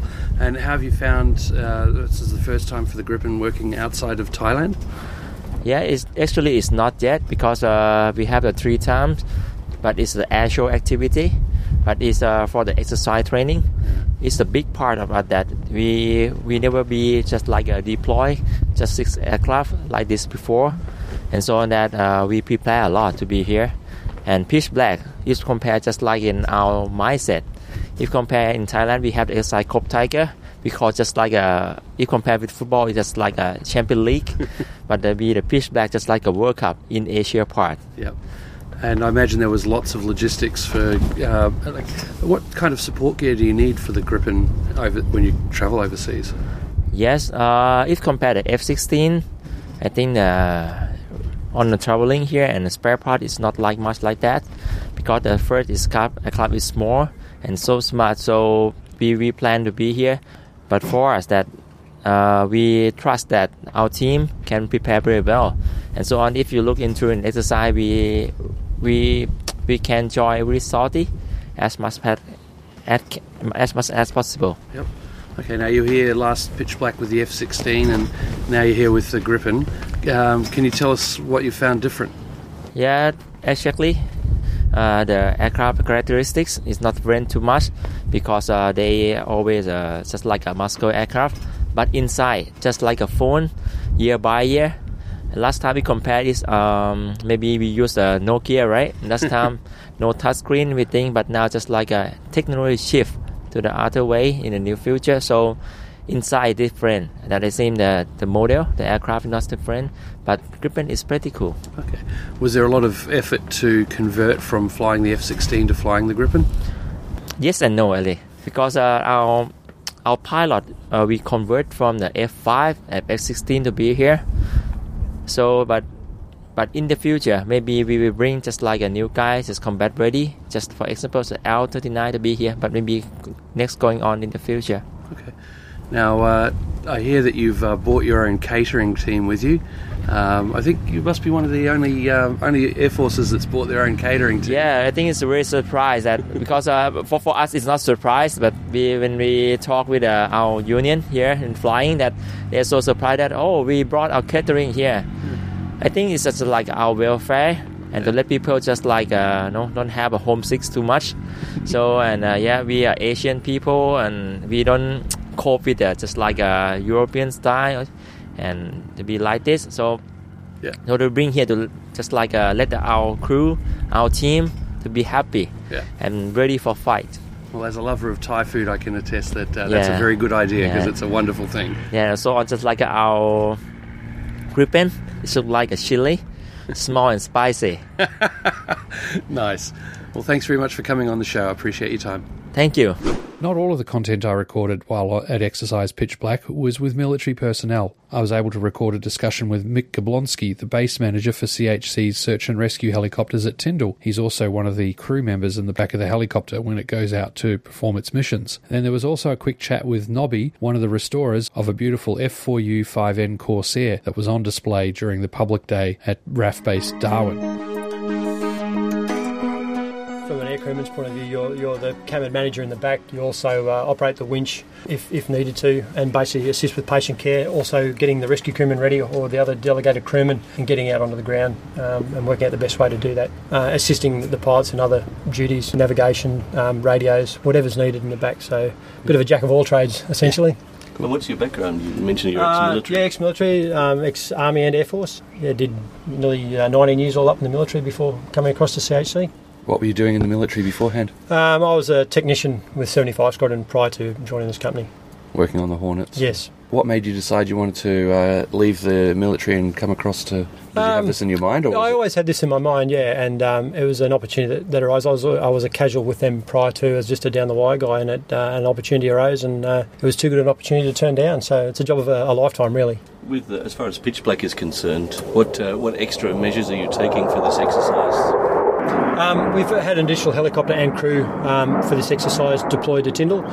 So basically we can cover all the flying windows and any other contingencies that may arise that are required by the RAF that they want us to do. So what kind of missions have they got you doing? A lot of training at the moment. So with the Foreign Forces, we're doing a lot with the American medical staff, so in our winching procedures and getting them if they have to respond with us. RAF police dogs, so we do winching with those guys, deploying them into the field. Firefighters, so we do all that sort of stuff with those guys as well, just as an initial response, as a part of the emergency response plan for Tyndall. How are the dogs with the noise and things like that? We spend a lot of time with them on the ground first, getting them used to the sensory overload for the dogs, as you can imagine, is quite overwhelming. So having the aircraft running and getting them in and out of the aircraft and spending a lot of time doing that before we actually fly with them. We haven't had any accidents and things with the dogs, so it's been worthwhile. Do they wear the mutt muff things? They do, yeah, they're muzzled for sure. And yeah, because I know in the US a number of the pilots who fly with their dogs have things called mutt muffs, and it's like hearing protection for your dog. Oh, okay, I haven't seen them, but they're well restrained and well cared for. If I can go back to the exercise. Yeah, sure. So if you can give me just an idea of, you were talking before about the 10-minute notice and day and night, just a bit of an overview of the service that you're providing. Well, basically we provide an all-weather day-night SAR coverage for the RAF as a part of our contract. For the exercise itself, as I said, with 2 machines and 2 crews, we're able to cover all that both day and night on standby on location to provide that coverage that they require. How long is the contract? How often is it renewed? It's a 10-year contract, and it's into the first life extension, so there'll be a tender process, I guess, in the near future, and we'll see what happens. You've got both helicopters here, but you're covering Darwin as well as Tyndall. So what's the response time to get to Darwin? Basically, it's about an hour and a quarter to Darwin from here. All the airspace is actually out to the south and west. It's actually closer from Tyndall to get to the exercise airspace than it is to Darwin. But do you need to have an aircraft at Darwin while they're operating? Or? No, cover it all from here. Do you supply any support to the Marine detachment that's here at the moment, or do they do that themselves? Not the land stuff, we don't. No, when the aircraft are here with as a part of the exercise Southern Frontier, we do. We cover those guys and we do some training with them. But the Land Force guys, no. Do you also cover people like the Singapore Air Force was here just before the exercise? Yes. Is that part of the RAF contract that's just extended to include visitors? Yeah, that's a part of the Foreign Force agreement that I'm aware of, and we do cover SAR for those guys when they're in town for sure. And what's it like working with the other groups? Is there, aside from language barriers, is there anything else, or are the procedures pretty much standard? Everything's pretty standard. I mean, there's obviously a few differences, and we try and get familiarised with their equipment, so their ejection procedures, their seating, their egress, just so we've got a bit of a handle on if it was to occur, and just some dangerous stuff, what's on the aircraft that we may come in contact with. So we have that liaison with any sort of visiting squadrons that come here, which makes our job a lot easier to be able to cover them. What kind of equipment are you using during the night? Is it NVGs? Or? No, we're not currently on NVG. We have, you'll see on the side of the aircraft, a big, what we call a night sun. It's a big torch, essentially, that's 30 million candle power, and it lights up the area so we can descend down into the black once as a part of a visual approach into an area if we've got to rescue somebody. Takes a little bit of effort, that one, because you can get perspective issues, can't you? Well, we've got a crew of 4, so you've got guys flying, guys out. We've got handheld torches. We've actually got guys looking out from the back as well. So you've got lots of sets of eyes looking, making sure we're not going to hit anything while the pilots are actually flying the aircraft. So no use of FLIR or anything like that.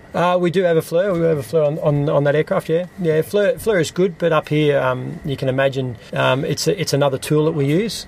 They're not the be all end all, but they are a good tool to have in your kit for sure. How many crew have you got to keep the 2 aircraft running? That's my question. Crew-wise, we have 2 full crews here, so 8 people plus an engineer on site, and we're able to cover the whole exercise window with those 2 crews and 2 aircraft. Normally we have a single crew and single aircraft requirement here at Tyndall, so we cover everything we need to normally with 1 crew. But as I said, this is a high-profile exercise, and so it's not a 24-hour operation up here at the moment, it's only when they're operating, so in some cases you have 1 aircraft, 2 crews per aircraft to be able to provide that coverage. Yeah, mainly for the exercise. As I said, the windows that we cover, as I said, are the normal flying windows, plus anything outside that comes into, as in contingency, if there's any sort of accident at the ranges or anything like that, we're able to respond to that as well.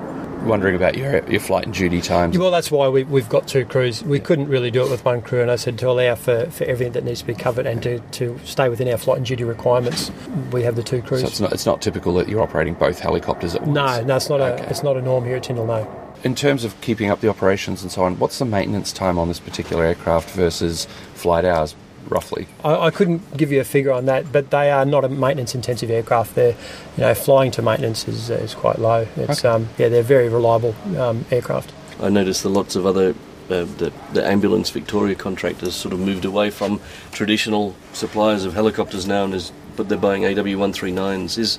Are the days of the S-76 numbered? For this contract, they are a very capable platform, and they have been we've had this contract here in Tyndall for 25 years. Mm-hmm. Lloyd, CHC Bond, or now CHC, and they've been a very good platform for that time and very capable. Like every helicopter, they do have their limitations, but for what we're contracted to, they're quite capable for that. Do you deploy the second helicopter here? Where does it come from, and how do you backfill that vacancy? It's a spare. Okay. Basically, it is a dedicated deployment helicopter, so it basically follows exercise around. It's housed, for want of a better word, in Williamtown and maintained there on site, and then obviously it's ready to go and it'll fly to wherever it needs to be. Okay. So it's in addition to our normal base requirement from all of the SAR bases around the country. So you said it takes about an hour and a half to get to Darwin. What's its typical transit speeds? Cruise 130 knots. So and that's what what you get is what you get at 130, depending on obviously the wind and everything else. It's about an hour and a quarter to Darwin. It's an hour to Bradshaw. It's 40 minutes to Delamere. Okay. And what's the typical duration that this particular kind 3 of hours. Okay. Yeah, 3 hour duration. But most missions are generally over in 1 to 2? 1.5 to 2 hours, depending.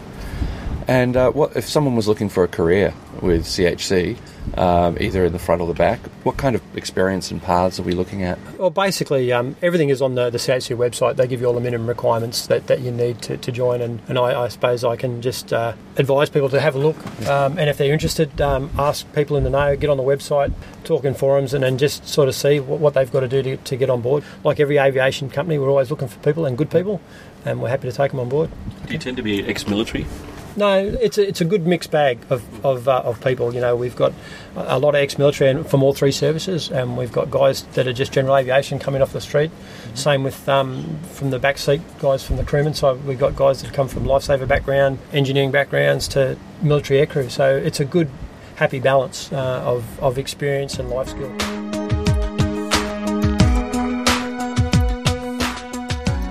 Nobby, you've worked on the restoration of this magnificent F4 Corsair.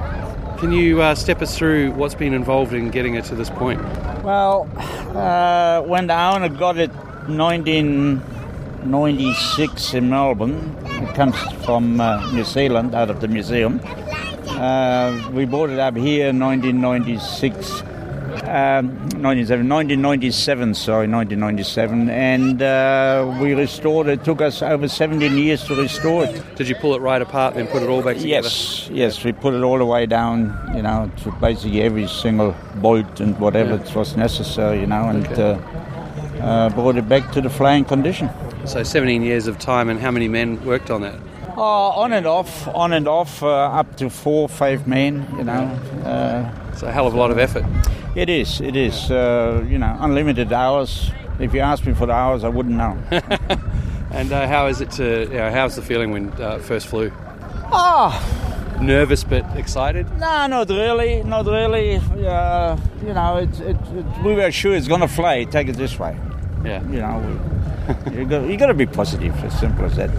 It's not an easy task because of the spare parts and everything and bits and pieces, and there's very few only around in the world, or if there's anything around, everything else has to be made up and everything, so it's quite difficult. Yeah, very difficult to get. You can't just go and call up Transport and say, give us some parts. No, you can't. You can, but you're highly unsuccessful.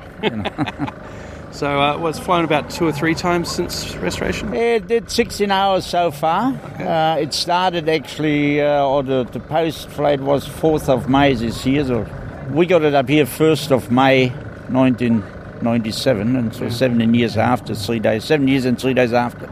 It took up in the air, and it did about 16 hours now. And so far, it's all right. Getting good reports back from the pilot. Yeah. All positive. That's always good. There's nothing negative, isn't it? Excellent. And where to from now with it? Well, we're going to do a few more hours. I want to see about 25, 30 hours on it, about 25 hours minimum, and then we're going to fit the drop tanks on and see if the fuel transfer works and everything. And hopefully somewhere mid-October, we're going to leave down to Taieb, to the owner. That's where the owner lives. Down in Taieb. Yeah, Melbourne, Taieb. You've been down there. I live down in Melbourne. So. Oh, well, you know Judy Pay and whatever it is. Yeah. Thanks very much. Is there anything else you'd like to say?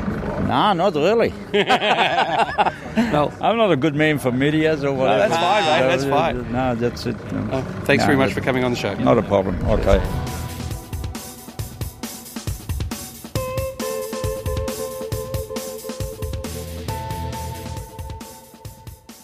Ever dreamt of flying in a warbird? Why not strap yourself in for pure excitement and let a supercharged radial engine take you up to speeds of 200 knots? Dare to push the boundaries as you experience up to 6.5G, fully aerobatic, or simply take in the spectacular scenery of Western Port Bay, French and Phillip Islands with 360-degree views. Come and join us at Adventure Wings in Tooradin and take flight in our Nanchang CJ6A. Plane Crazy Down Under listeners get the 15-minute flight for only $250. That's a saving of $30. Call us on 0418 525 658 or visit our website adventurewings.com.au. Flying every weekend and other times by appointment. Adventure Wings. Leave the ordinary behind. As pilots, we're always looking for ways to improve our proficiency and skills, and one of the best ways to achieve that is using a flight school dedicated to advanced skills training. In the Sydney area, that choice is the Australian Aerobatic Academy. From ab initio, advanced handling techniques, upset recovery training, right through to full aerobatic ratings, the Australian Aerobatic Academy provides thorough and professionally delivered courses to suit every pilot. And with bases at Bankstown and Wollongong, they've got Sydney covered. Go to aeroacademy.com.au to find out more, or call 0404 065 201. The Australian Aerobatic Academy, taking your proficiency to the next flight level. Do you have the need for speed? Jet Ride Australia is a premier fighter experience in the country and the perfect gift for every budding Top Gun. From mild to wild, Jet Ride tailors each flight individually to give you the mind-blowing ride of your life. To make your dream a reality, check out jetride.com.au/PCDU, or Aussies can call 1300 554 876. Jet Ride. Forget the rest, fly with the best. Hi, this is Max Flight. Besides producing the Airplane Geeks podcast, I run the 30,000 Feet Aviation Directory. If you have a look at the Aviation Podcast page, you'll find links to literally dozens of aviation podcasts. Go have a look and listen to a few. Then come back here and get the real deal at Plane Crazy Down Under.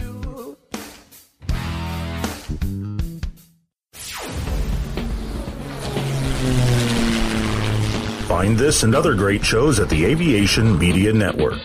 TheVoicesInYourHead.com.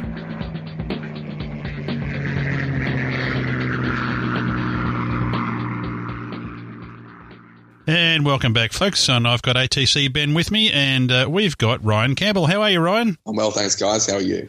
We're very well.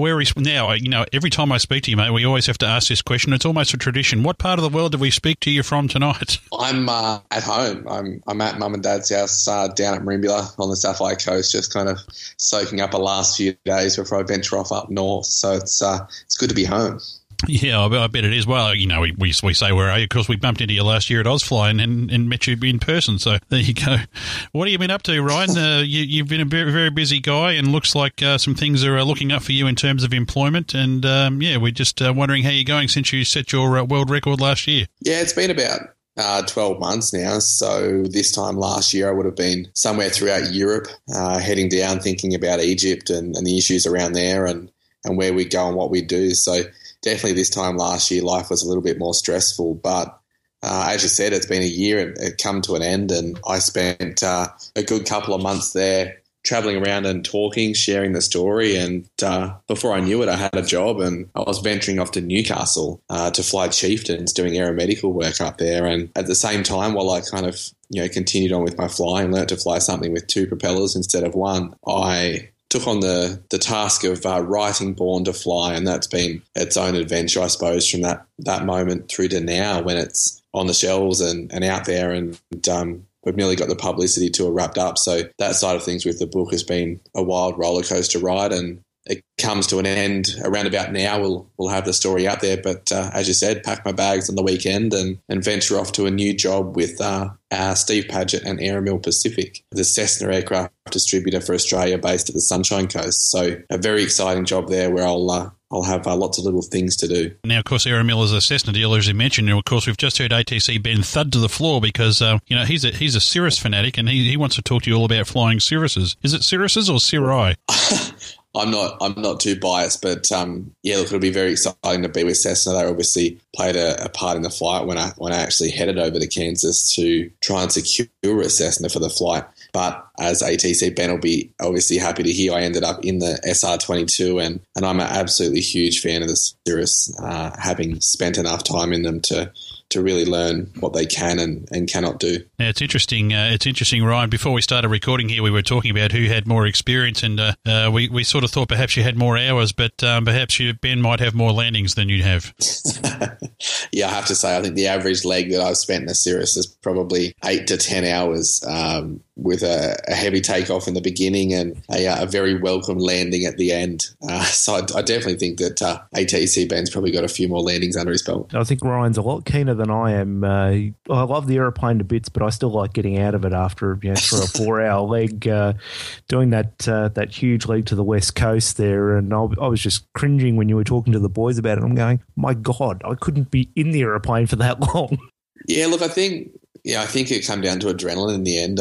You look at most aircraft, very few have a ferry tank fitted. I'd never seen a ferry tank or been involved with a ferry tank before this flight. And because of that, every flight that I'd taken on, the longest was probably 3 hours. I'd never flown an airplane over 3 hours. And for me on the flight, if I looked at the little screen there and it told me that I was about 3 hours away, I was starting to, get the empty rubbish and bottles and put them in a bag and start to brief the approach plates into whatever airport or country I was arriving at. That was pretty much time to do your pre-landing checks. I thought I was nearly home. In terms of your airmanship, Ryan, you're 12 months on. You've had a lot of time to think about it, obviously a lot of time to talk about it, and you said you've made the move, obviously, into twin-engine aircraft now. How has that experience changed the way you approach flying in general? Well, I've always been very serious about flying. We all know that complacency is something that can't be in your flying, and that's non-negotiable. And we've all seen examples of what happens when you do have complacency in your flying. But For me, Team World Flight taught me that, probably that fact, but to an extreme. Now I found myself, as I said, up flying Chieftains. I was in a new area of flying. I was aeromedical work out of Cessnock. I was up and down quite a lot every day. I was flying 2 crew. So for a long time, I'd spent time flying around on my own. So here I was, with other pilots and other, nurses and crew kind of hopping around the countryside. So I think, it gave me a lot of insight into just how careful and precise you need to be every day. And as, you've carried it on, I've carried it on into my flying in the Chieftains. I'll carry it on into my next job, which will be everything from little single-engine Cessnas through to citations as an FO. But no matter what you fly, whether it's a drifter or whether it's an A380, I think we've all got to have a similar attitude, with safety being, right at the top of that list and highlighted in bold, all that kind of stuff. Did you find it interesting, I guess, getting back up and flying with other people in the aircraft, or was it almost a relief to have somebody else to talk to? Oh, no, it's definitely a relief. I think, I say now that I wouldn't really travel on my own again. I think I've done enough of that. I don't know how many moments there were during my flight where, I've reflected on this now, when you actually get to sit down and go through that mental process of putting what happened onto paper. But I saw some things that I still can't, comprehend. I'm sorting photos and there's pictures of glaciers or deserts or the White Cliffs of Dover and castles and volcanoes, everything you can imagine. And ATC Ben will know, what it's like to sit inside a Cirrus and look out those windows. And I was seeing things outside of those exact windows that I couldn't explain, that I couldn't, it was so surreal. And, short of Bob the life raft, who didn't really say much, I didn't have anyone to talk to. I didn't have anyone to share that moment with. So I love getting in an aeroplane with other people and sharing that kind of, love for flying and that perspective you get. So I'm happy with flying around with other people for a while now. We'll see what happens in the future, though. Of course, you're still a very young man and you've got your whole career ahead of you. But, I wonder, some people sort of go off into doing stuff like flight instruction, stuff like that. Other people sort of have their eyes set on the airlines. They're very different, ways of working, aren't they, when it comes to aviation? So maybe you've had a lot of time to think about what might suit you, and this opportunity that you've picking up with Aeromil, as you said, is certainly going to give you, a good chance to have a look at both sides of that spectrum. Yeah, I think it gives you everything I've ever wanted, an insight into everything other than airlines. That's something that I think I'll attack later on in life. There's always an opportunity there to do that. But I'll get a look at flight training and corporate aviation, also staying in single engines and demoing aircraft and selling aircraft. Then more to the business side of things, looking at youth and how we can get young kids into, a little 150 and into their flight training, which is really exciting. The other passion I have, which is beyond Aeromil Pacific, is warbirds, and I've always had that. I've always, it was encouraged when I flew throughout the USA, meeting people like Clay Lacey and seeing what happens, as at places like Oshkosh. I was absolutely, inspired to try and take on a challenge to break into warbirds somehow, whether that be here or overseas. So that's another challenge to keep on the horizon as well. Is everyone's dreams to fly a P-51, and safe to say I'm no different to all those guys. I believe Paul Bennett gave you a ride in one of his warbirds recently. Absolutely. I was very, very lucky. I was in a house, a rental property, and if you had an engine failure off the main runway there at Maitland, heading towards the north, and you put the aeroplane down in that paddock that you'll see under your nose. Well, that was my backyard. So I was right under the airport, and I spent some time down with Paul and the guys at Paul Bennett Air Shows. And look, short of flying the pits, I was able to do lots of amazing things with Paul. I flew an L5 Stinson, took that for a fly on my own, and it still looked like an aeroplane when I was finished. He taught me in the Yak. I took on a Yak 52 and learnt about the radial and that never gets old, starting the radial and breathing in the smoke as it pours around the airplane, and then aerobatics. Aerobatics another passion, obviously go hand in hand with a lot of warbird flying, and then on top of all that, to head down to Wings over Illawarra in an Avenger. So there was some amazing opportunities up there through different people, especially Paul, which is fantastic. Did you get any stick time on the Avenger? I was there was 3 positions in that airplane. So Paul was up the front. He had hold of the stick and the throttle, and I think the 2,000 horsepower or whatever that was. attached to the front of that aeroplane, something ridiculous, a bit more than the Cirrus. But I was back in a navigator position, so I had more room there than I knew what to do with. I could have brought all my friends and had a bit of a joy flight in the back there. But I sat there and looked out the window as we went down Victor 1 and took in a sight that not many people get to see, which is, Sydney Harbour Bridge and the CBD from the wings of an Avenger, from a Warbird. And then there's obviously the gunner position in the back. But I'm not skinny enough to get up in there. So, look, it was a phenomenal opportunity to take. I'm taking note of this. So when Ryan gets checked out in a Warbird, I'll be at the top of that queue there, standing right behind Steve. We're pretty lucky Grant's not on the line with us for this interview, mate, or he'd be trying to get right to the top of that list, I think.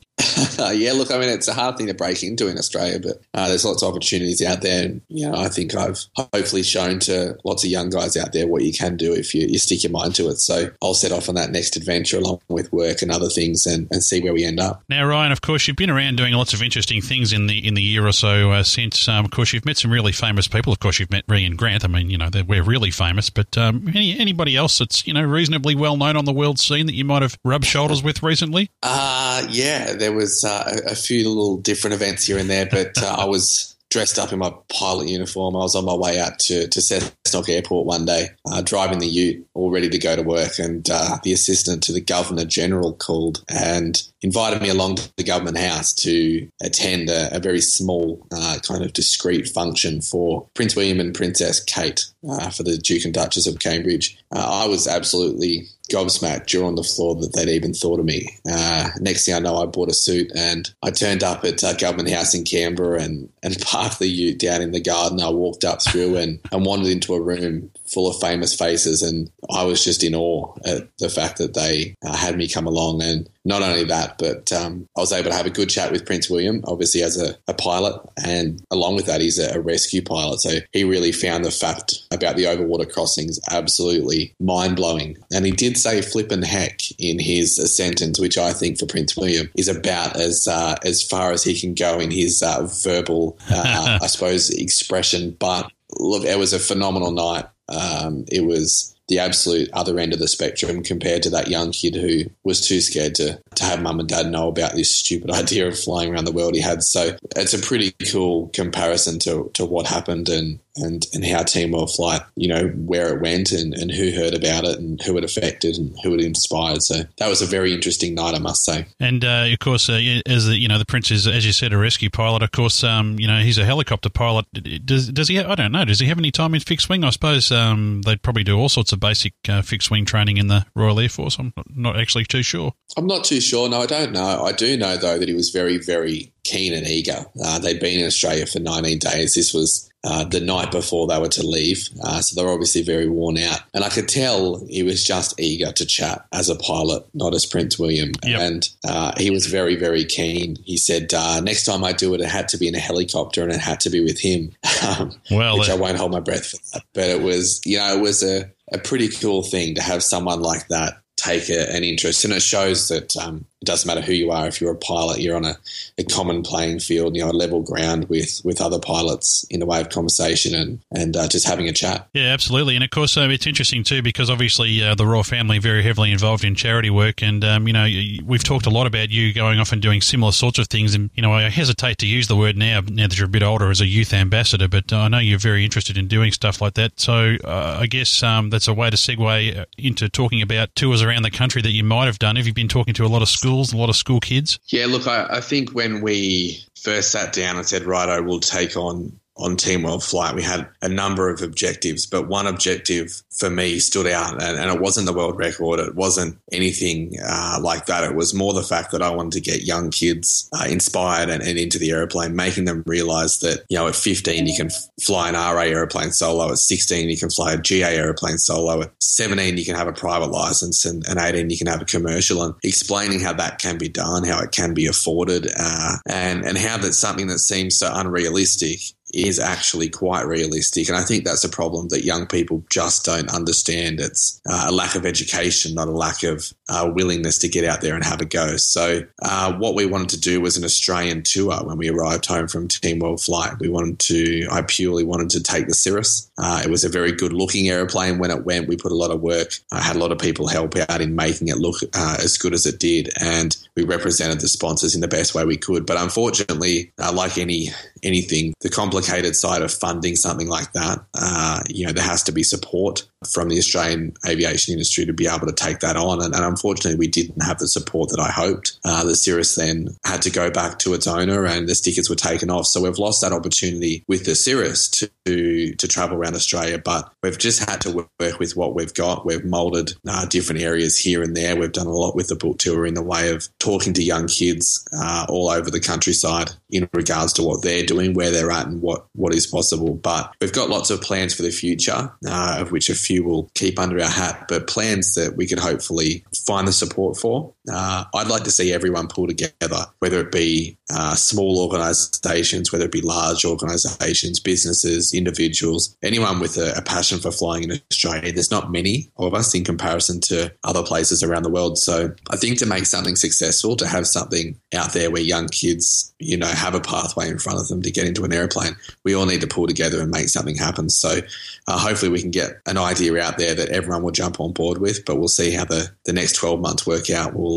keep chipping away at that end goal. Yeah, absolutely. And in the chapter 2 of your book is actually entitled A Passion and a Goal. And I think that's a good way to put it, isn't it? Set a goal, but also you've got to inspire that, get that sort of passion going with people. And so many kids will look to the skies and, particularly younger kids, and perhaps look with a bit of wonder about how something like that can stay in the air. So it's a matter of harnessing that and getting kids to set goals and hopefully setting a goal in aviation. Absolutely. I think the best thing in the world is a young kid standing in an airport fence or up against a glass in an airport terminal or at an air show and they're holding a model aeroplane and they're running around the room pretending they're a pilot, and to them they're not playing with a toy, they're actually flying that aeroplane just like the real ones outside the window and up in the sky. So flying's really magic. Unfortunately that's dwindled away a little bit with airline travel and how the industry works now. But look, I hope we can use Team World Flight, but also to use guys like yourself and guys like Paul Bennett and Matt Hall and people within the industry who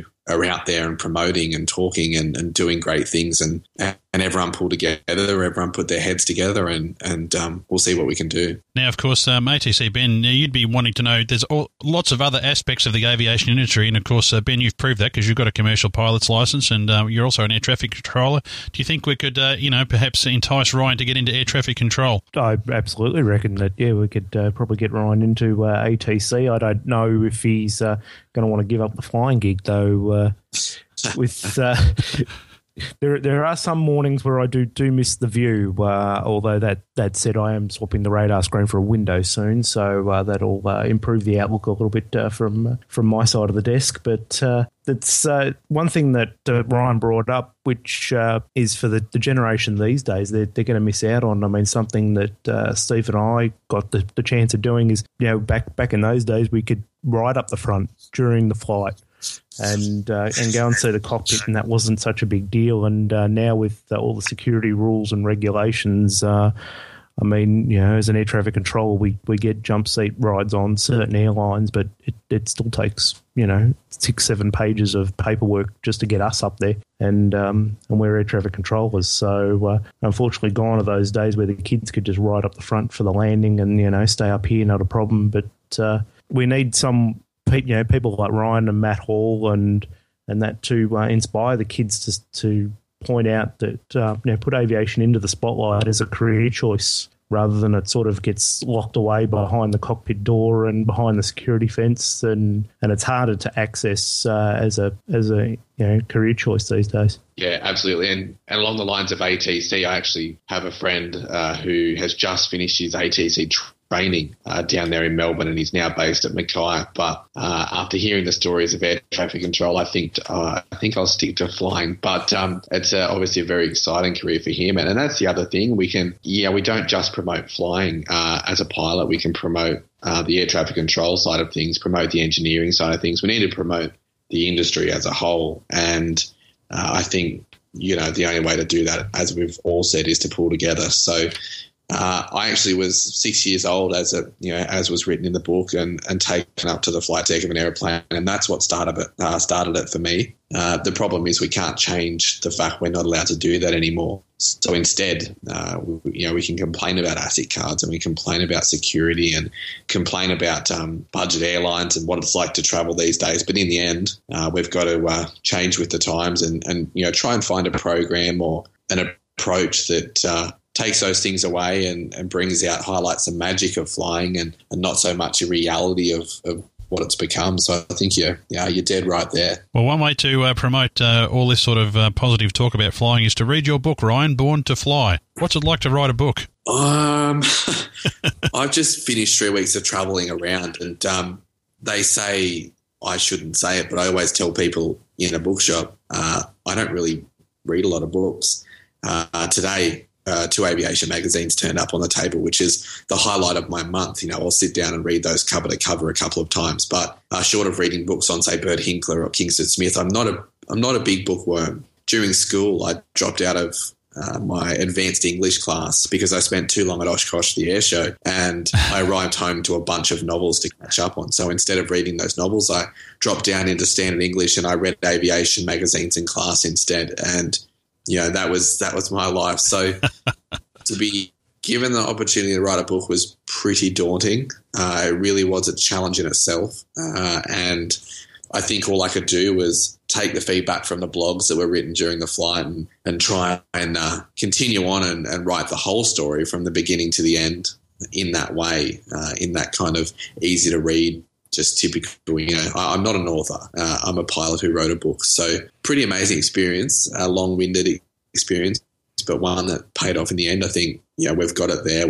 I've been able to happily put that story onto paper, and I think I've passed on the lessons that I wanted to pass on, and all the little stories and moments that I may have forgotten or haven't been given the opportunity to tell to everyone. So hopefully it's a good read. I'm up to chapter 14 in the book, and I'm really loving it. It's talking about the romance of Van Nuys, it's called, and talking about going in there to of course, if anybody who listens to this show, and we would expect anyone who listens to this show to have watched the movie 1-6 Right, talks about that airport. Describe for our listeners what it's like to go and be in that environment. I've never been there, but it just sounds like the most wonderful place aviation-wise. Absolutely, you're spot on.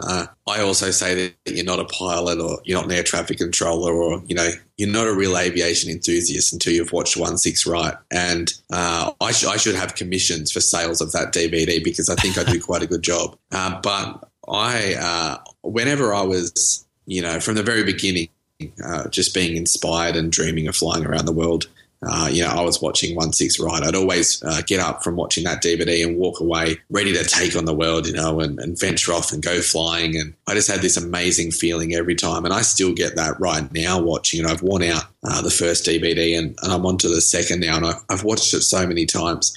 So to have the faces of Clay Lacy and the runway 1-6 Right, and to know the history and all of that, to know all that before you get there is pretty amazing. But then to have flown from Hawaii to California, to have found the coast, to have stressed my whole way there due to winds and all sorts of issues we had. I was in the airplane for 15 hours, and to touch down on runway 1-6 Right, to listen to the ATIS, to hear that that's the active runway. I was cleared of visual approach. I couldn't see the runway, so I was vectored around behind a Gulfstream. This is around about 8:30 or 9 o'clock at night, their time. So it was well and truly dark. To be vectored around and to finally get down and touch down, I taxied away. I was given directions down. I followed a car with flashing lights, and I brought the Cirrus to a stop pretty much under the wing of Jim Carrey's private jet.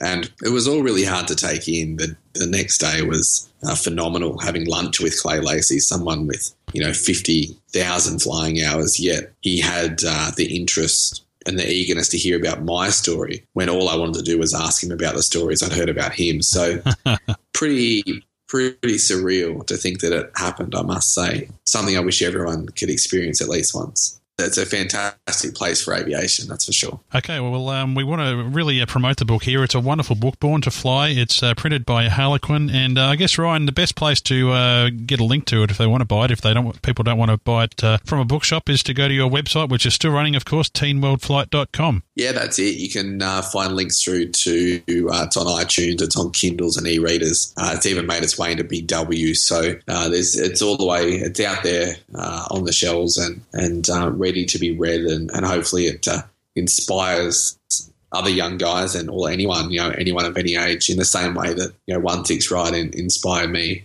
And who knows who will take on the next adventure. Well, we should mention, of course, that other people have attempted that adventure. In fact, I believe your world record has just recently been pipped. It has. A young American named Matt Guthmiller broke the record by about 9 days. Which was, in my eyes, super exciting that it come down to such a fine line. But in the same way, even though it come down to a fine line, what Matt did was all the decisions he made, in my eyes, from what I know, were still safe. There was no race to get home. The record sat on the back burner while safety remained number one priority, and that's what we need. We've seen it over the last few weeks with different incidents here and there, unfortunately, that safety needs to remain the first priority, and whatever comes as a consequence of that or as a result of that is fantastic. And for Matt, that was a record. So very exciting, and we'll see how long that lasts and who decides to take it on next. You are the source point now for these world record people. I mean, I know you were talking to Matt about his attempt, and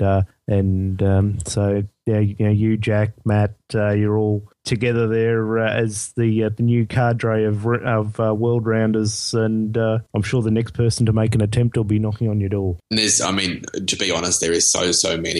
In 2008, the youngest person to fly solo around the world was 37. It jumped down to 23, and since then, 6 people under the age of 23 have been successful and in a solo flight around the world. And that has benefits and consequences. The benefits is that it's in the media now, and we're talking about it right now, and we're getting the word out there, and hopefully inspiring people who've always wanted to do it to take on the challenge. But at the same time, in a way, I suppose it can potentially take away from the seriousness of what it is. And I think people have the ability to look at it and say, well, if all these young kids did it recently, which it's not many, being only 6, but it gives, I suppose, a false sense of maybe the fact that it looks easy, and in the end it's not. And, we saw that 2 weeks ago in the Pacific, having lost a father and a son out there on a round-the-world flight. And I think, it's great. I hope the number of young guys doing it inspire people to want to take it on, but then also,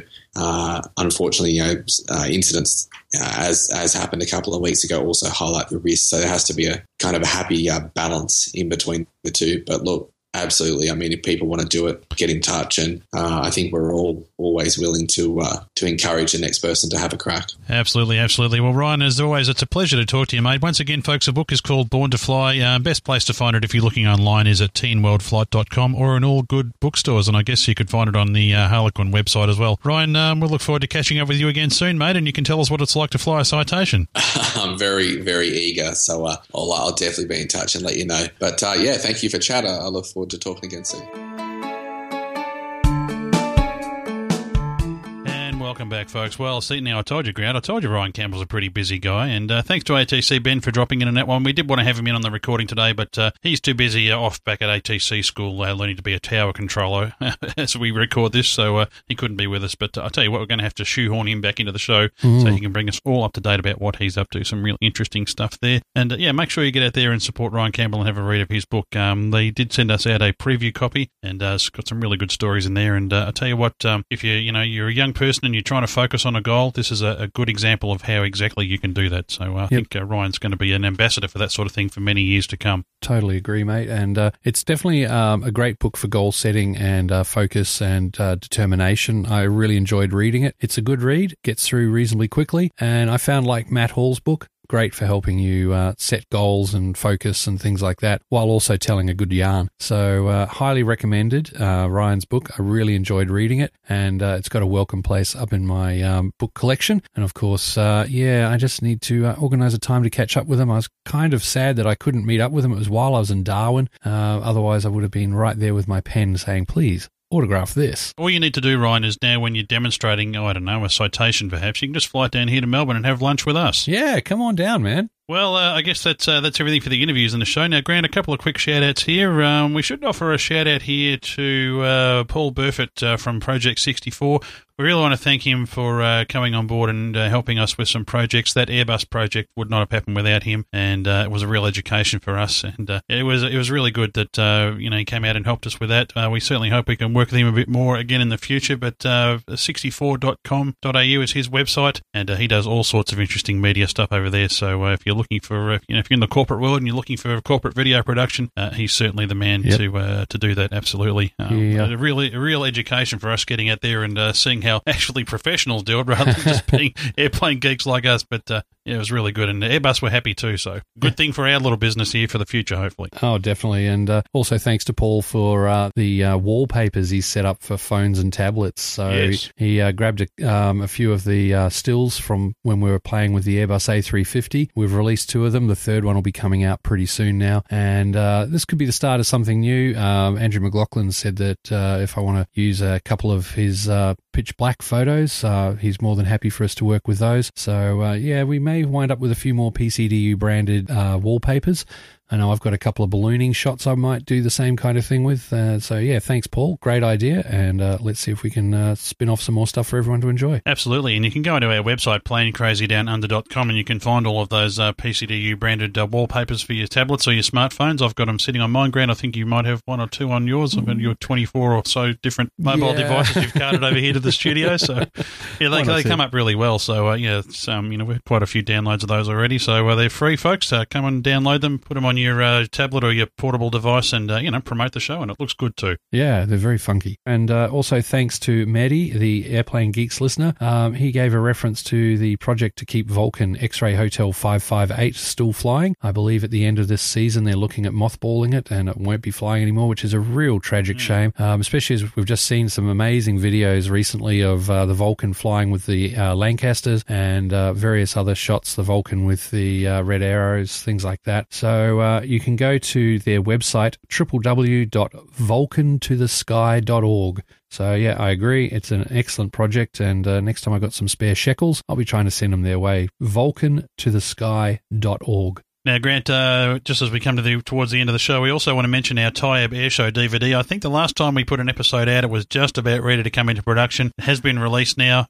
We sold lots of copies of them. That's being handled through the Peninsula Aero Club down at Tyab Airport there, so pac.asn.au. Have a look at their website. It's about, I think, $25 or thereabouts they were selling it for, and we're really, really happy. It did, as I mentioned in the last show, take quite a long time to get out, but it comes neatly packaged up, all nicely printed. It's not just some thing we've thrown together. Our video director, Stephen Pam, has done a huge amount of work on this in particular. It's just come out really, really well. Really happy with it, and we hope that we know that the people that have bought it have all given us positive feedback, so we're pretty humbled about that. I think we've learned a lot from that too, Grant, so I think we certainly seems to be that people want to see more video, not just hear the audio interview, so I think that's something we're going to have to look at going forward. But I would just say to people, and you can tell by the slow release rate of the podcast this year, there's only so many hours in the day, and it does take up a lot of work to do that sort of stuff, but we think it's well worth it. So just do a Google search for Peninsula Aero Club down there at Tyab, get a hold of them, and I'm sure they've got plenty of copies still that they can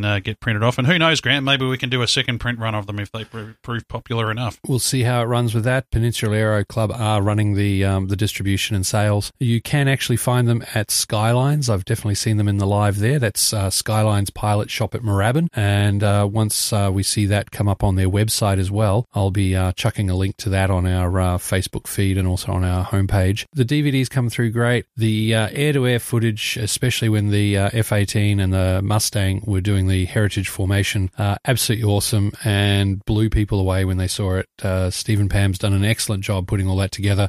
We've supplied copies of the DVD to some of our friends in the RAF, and they've all been really wrapped with it as well. We also gave them some links just to the F-18 bits so they could have them on their computers if they wanted. Really good stuff, and highly recommended. basically, if you go and buy it, you're helping to support Peninsula Aero Club, the people who put on the show, and that helps ensure that every 2 years there's a fantastic tyre air show that just keeps getting better and better every time. So, of course, the more that sell also helps promote us. But that's always a good thing, mate. It's always a good thing. Absolutely. Cool. So, yeah, get on out there and feel free to email us if you're having some hassles trying to find it. We'll see what we can do to help you out. All right, no worries. Now, Grant, we're heading off overseas, but we're not heading off overseas together. Whereabouts are you off? This weekend, I'm off to New Zealand. The Wings Over New Zealand Forum are having one of their meetups. They generally do them every year. Dave Homewood, who runs the forum and runs the Wings Over New Zealand show, the aviation podcast from New Zealand, he puts a heck of a lot of effort into organising this. And it's going to be at Ardmore Aerodrome, and there's a bunch of folks getting together there. They've got some amazing speakers coming along. You can, of course, find out more of that by looking up the Wings Over New Zealand forum, and you'll find that online. It's rnzaf.proboards.com, I believe, is the URL. Yeah, absolutely, Grant. That looks like that's where it takes you. And Dave Homewood, of course, the Wings Over New Zealand podcast. Gee, he does some fantastic podcasts, some just amazing interviews. You know, Grant, I think we should take credit and say we taught him everything he knows, but I don't think that's the case, actually. He does a really, really good job. And, Grant, it's good that actually he invited us both to go over there. But coincidentally, Grant, I can't go because I'm jetting off to the United States for a family holiday. Oh, and coincidentally, to cover the Red Bull Air Race in Las Vegas. Oh, jeez. Yeah, once again, he's seeing a Red Bull Air Race, and once again, I'm missing it. So this will be the third one in a row that he's been to that I haven't. So, yeah, you'll be over there going, Viva Oz Vegas, and I'll be back here crying. Absolutely. Now, our US correspondent and resident historian David Vanderhoof, also from the Airplane Geeks podcast, of course, is also going to be joining me there in Las Vegas, and hopefully it's going to be a great race. Matt Hall, probably in the last race there in Fort Worth, probably didn't have the result. It was looking pretty good at the start, actually. I think he qualified first or second, but by the time he finished, I think he came sixth. So probably not the result he was looking for, but positive as always, Matt Hall, and it'd be good to see him over there. Interestingly, this will be the second US round. The two US pilots, Kirby Chambliss and Mike Goulian, not having the best of seasons. And Mike Goulian, got to be the nicest guy on the circuit, really. I've met him when we were at Oshkosh. Really, really great guy. And it's just, I really feel sorry for him. It just doesn't seem to be going right for him this time around. But I'll tell you what, the guy to watch actually at the moment is Pete McLeod, the Canadian, who we've also spoken to on the show a couple of years ago. Yeah, it's really good to see. And, Paul Bonhomme, the British guy, the champion there, who usually has things all his own way, and even Hannes Arch, the Austrian. I'll tell you what, they're not getting it all their own way this season, so it's great to see the Red Bull Air Race back. As you know, folks, we talk to Matt Hall quite often about it. I'm looking forward to catching up with him over there at Las Vegas. I think my wife's looking forward to doing a lot of shopping while we're over there in Las Vegas, but that'll be good. And flying over there on a Qantas A380, and as I said at the top of the show, I've never been on one, so I'm looking forward to that experience. Hope it's a good one. For our American listeners, if you want to try and catch up with me while we're over there, I should have a few days where I've got a little bit of time spare. We'll be in San Diego, Los Angeles, San Francisco, touring around there. But yeah, really looking forward to getting across to the States. Not my first trip over there. I've been there several times before. It's going to be good. A big family holiday. And as I say, looking forward to the Red Bull Air Race. So tell you what, Grant, the life of an aviation podcaster, it's a tough one at times. I know. It's been pretty draining, especially throwing in around our day jobs that have been doing the same thing as well. But, mate, the other aspect to this is I find it interesting. You're going on a Qantas A380. I've booked to go to New Zealand via Virgin, but I'm going on an Air New Zealand A320. And then on the way back, I've booked to go via Emirates, and I'm going on a Qantas 737. It's amazing. I've got 4 airlines happening with 2 flights. Too weird. I tell you what, it all just becomes a bit confusing, doesn't it? Oh, yes, code shares. And it was actually cheaper to get the flight on Emirates for the same aircraft. Same with Virgin. It was slightly cheaper to get it on Virgin than it was to actually go with Air New Zealand or Qantas, yet it's the same physical flight. I love code shares. They're so strange. They are very, very strange. And Grant, just like you and I, very, very strange. Well, that's all we have for you in this episode of Plane Crazy Down Under. Thanks for listening, folks. As always, we hope you enjoyed it. We'll be back very soon after our overseas trips, of course. And in the meantime, Grant, maybe you'll get an episode out while I'm away. You'll have to shackle some of our other team members into perhaps making an episode in my absence. We'll see what happens. It may also be that maybe I get megalomania and do it all myself. Yeah, that's going to happen. Fantastic. See you again soon, folks. Take care and fly safe. You've been listening to Plane Crazy Down Under, hosted by Steve Vischer, Grant McHerron, and ATC Ben. Full show notes for this and all our episodes are at planecrazydownunder.com. You can find us on Twitter as PCDU and on Facebook, Google+, YouTube and Vimeo. Feedback? Suggestions? advertising inquiries. Email them through to contact@planecrazydownunder.com or mail to Post Office Box 70, Cranbourne, Victoria 3977, Australia. Plain Crazy Down Under is a Southern Skies online media production. Voiceover work provided by the infrequent flyer, the work experience kid we found off the street. The kind folks at the Department of the Bleeding Obvious have asked us to make this statement. The views and opinions we present in this podcast are ours and do not necessarily represent those of groups we work with or are associated with, although we think they probably should. We certainly don't claim to be experts, we're just opinionated enthusiasts who are willing to comment publicly on the world around us. This show is intended as entertainment, and any education that may occur is purely coincidental. As with anything in life, it is your responsibility to determine what does or does not work in your situation and to seek out suitable guidance and/or instruction. This podcast is released under a Creative Commons non-commercial by attribution license. For more details on this license and our contact details, please visit our website at www.planecrazydownunder.com. Thanks, folks.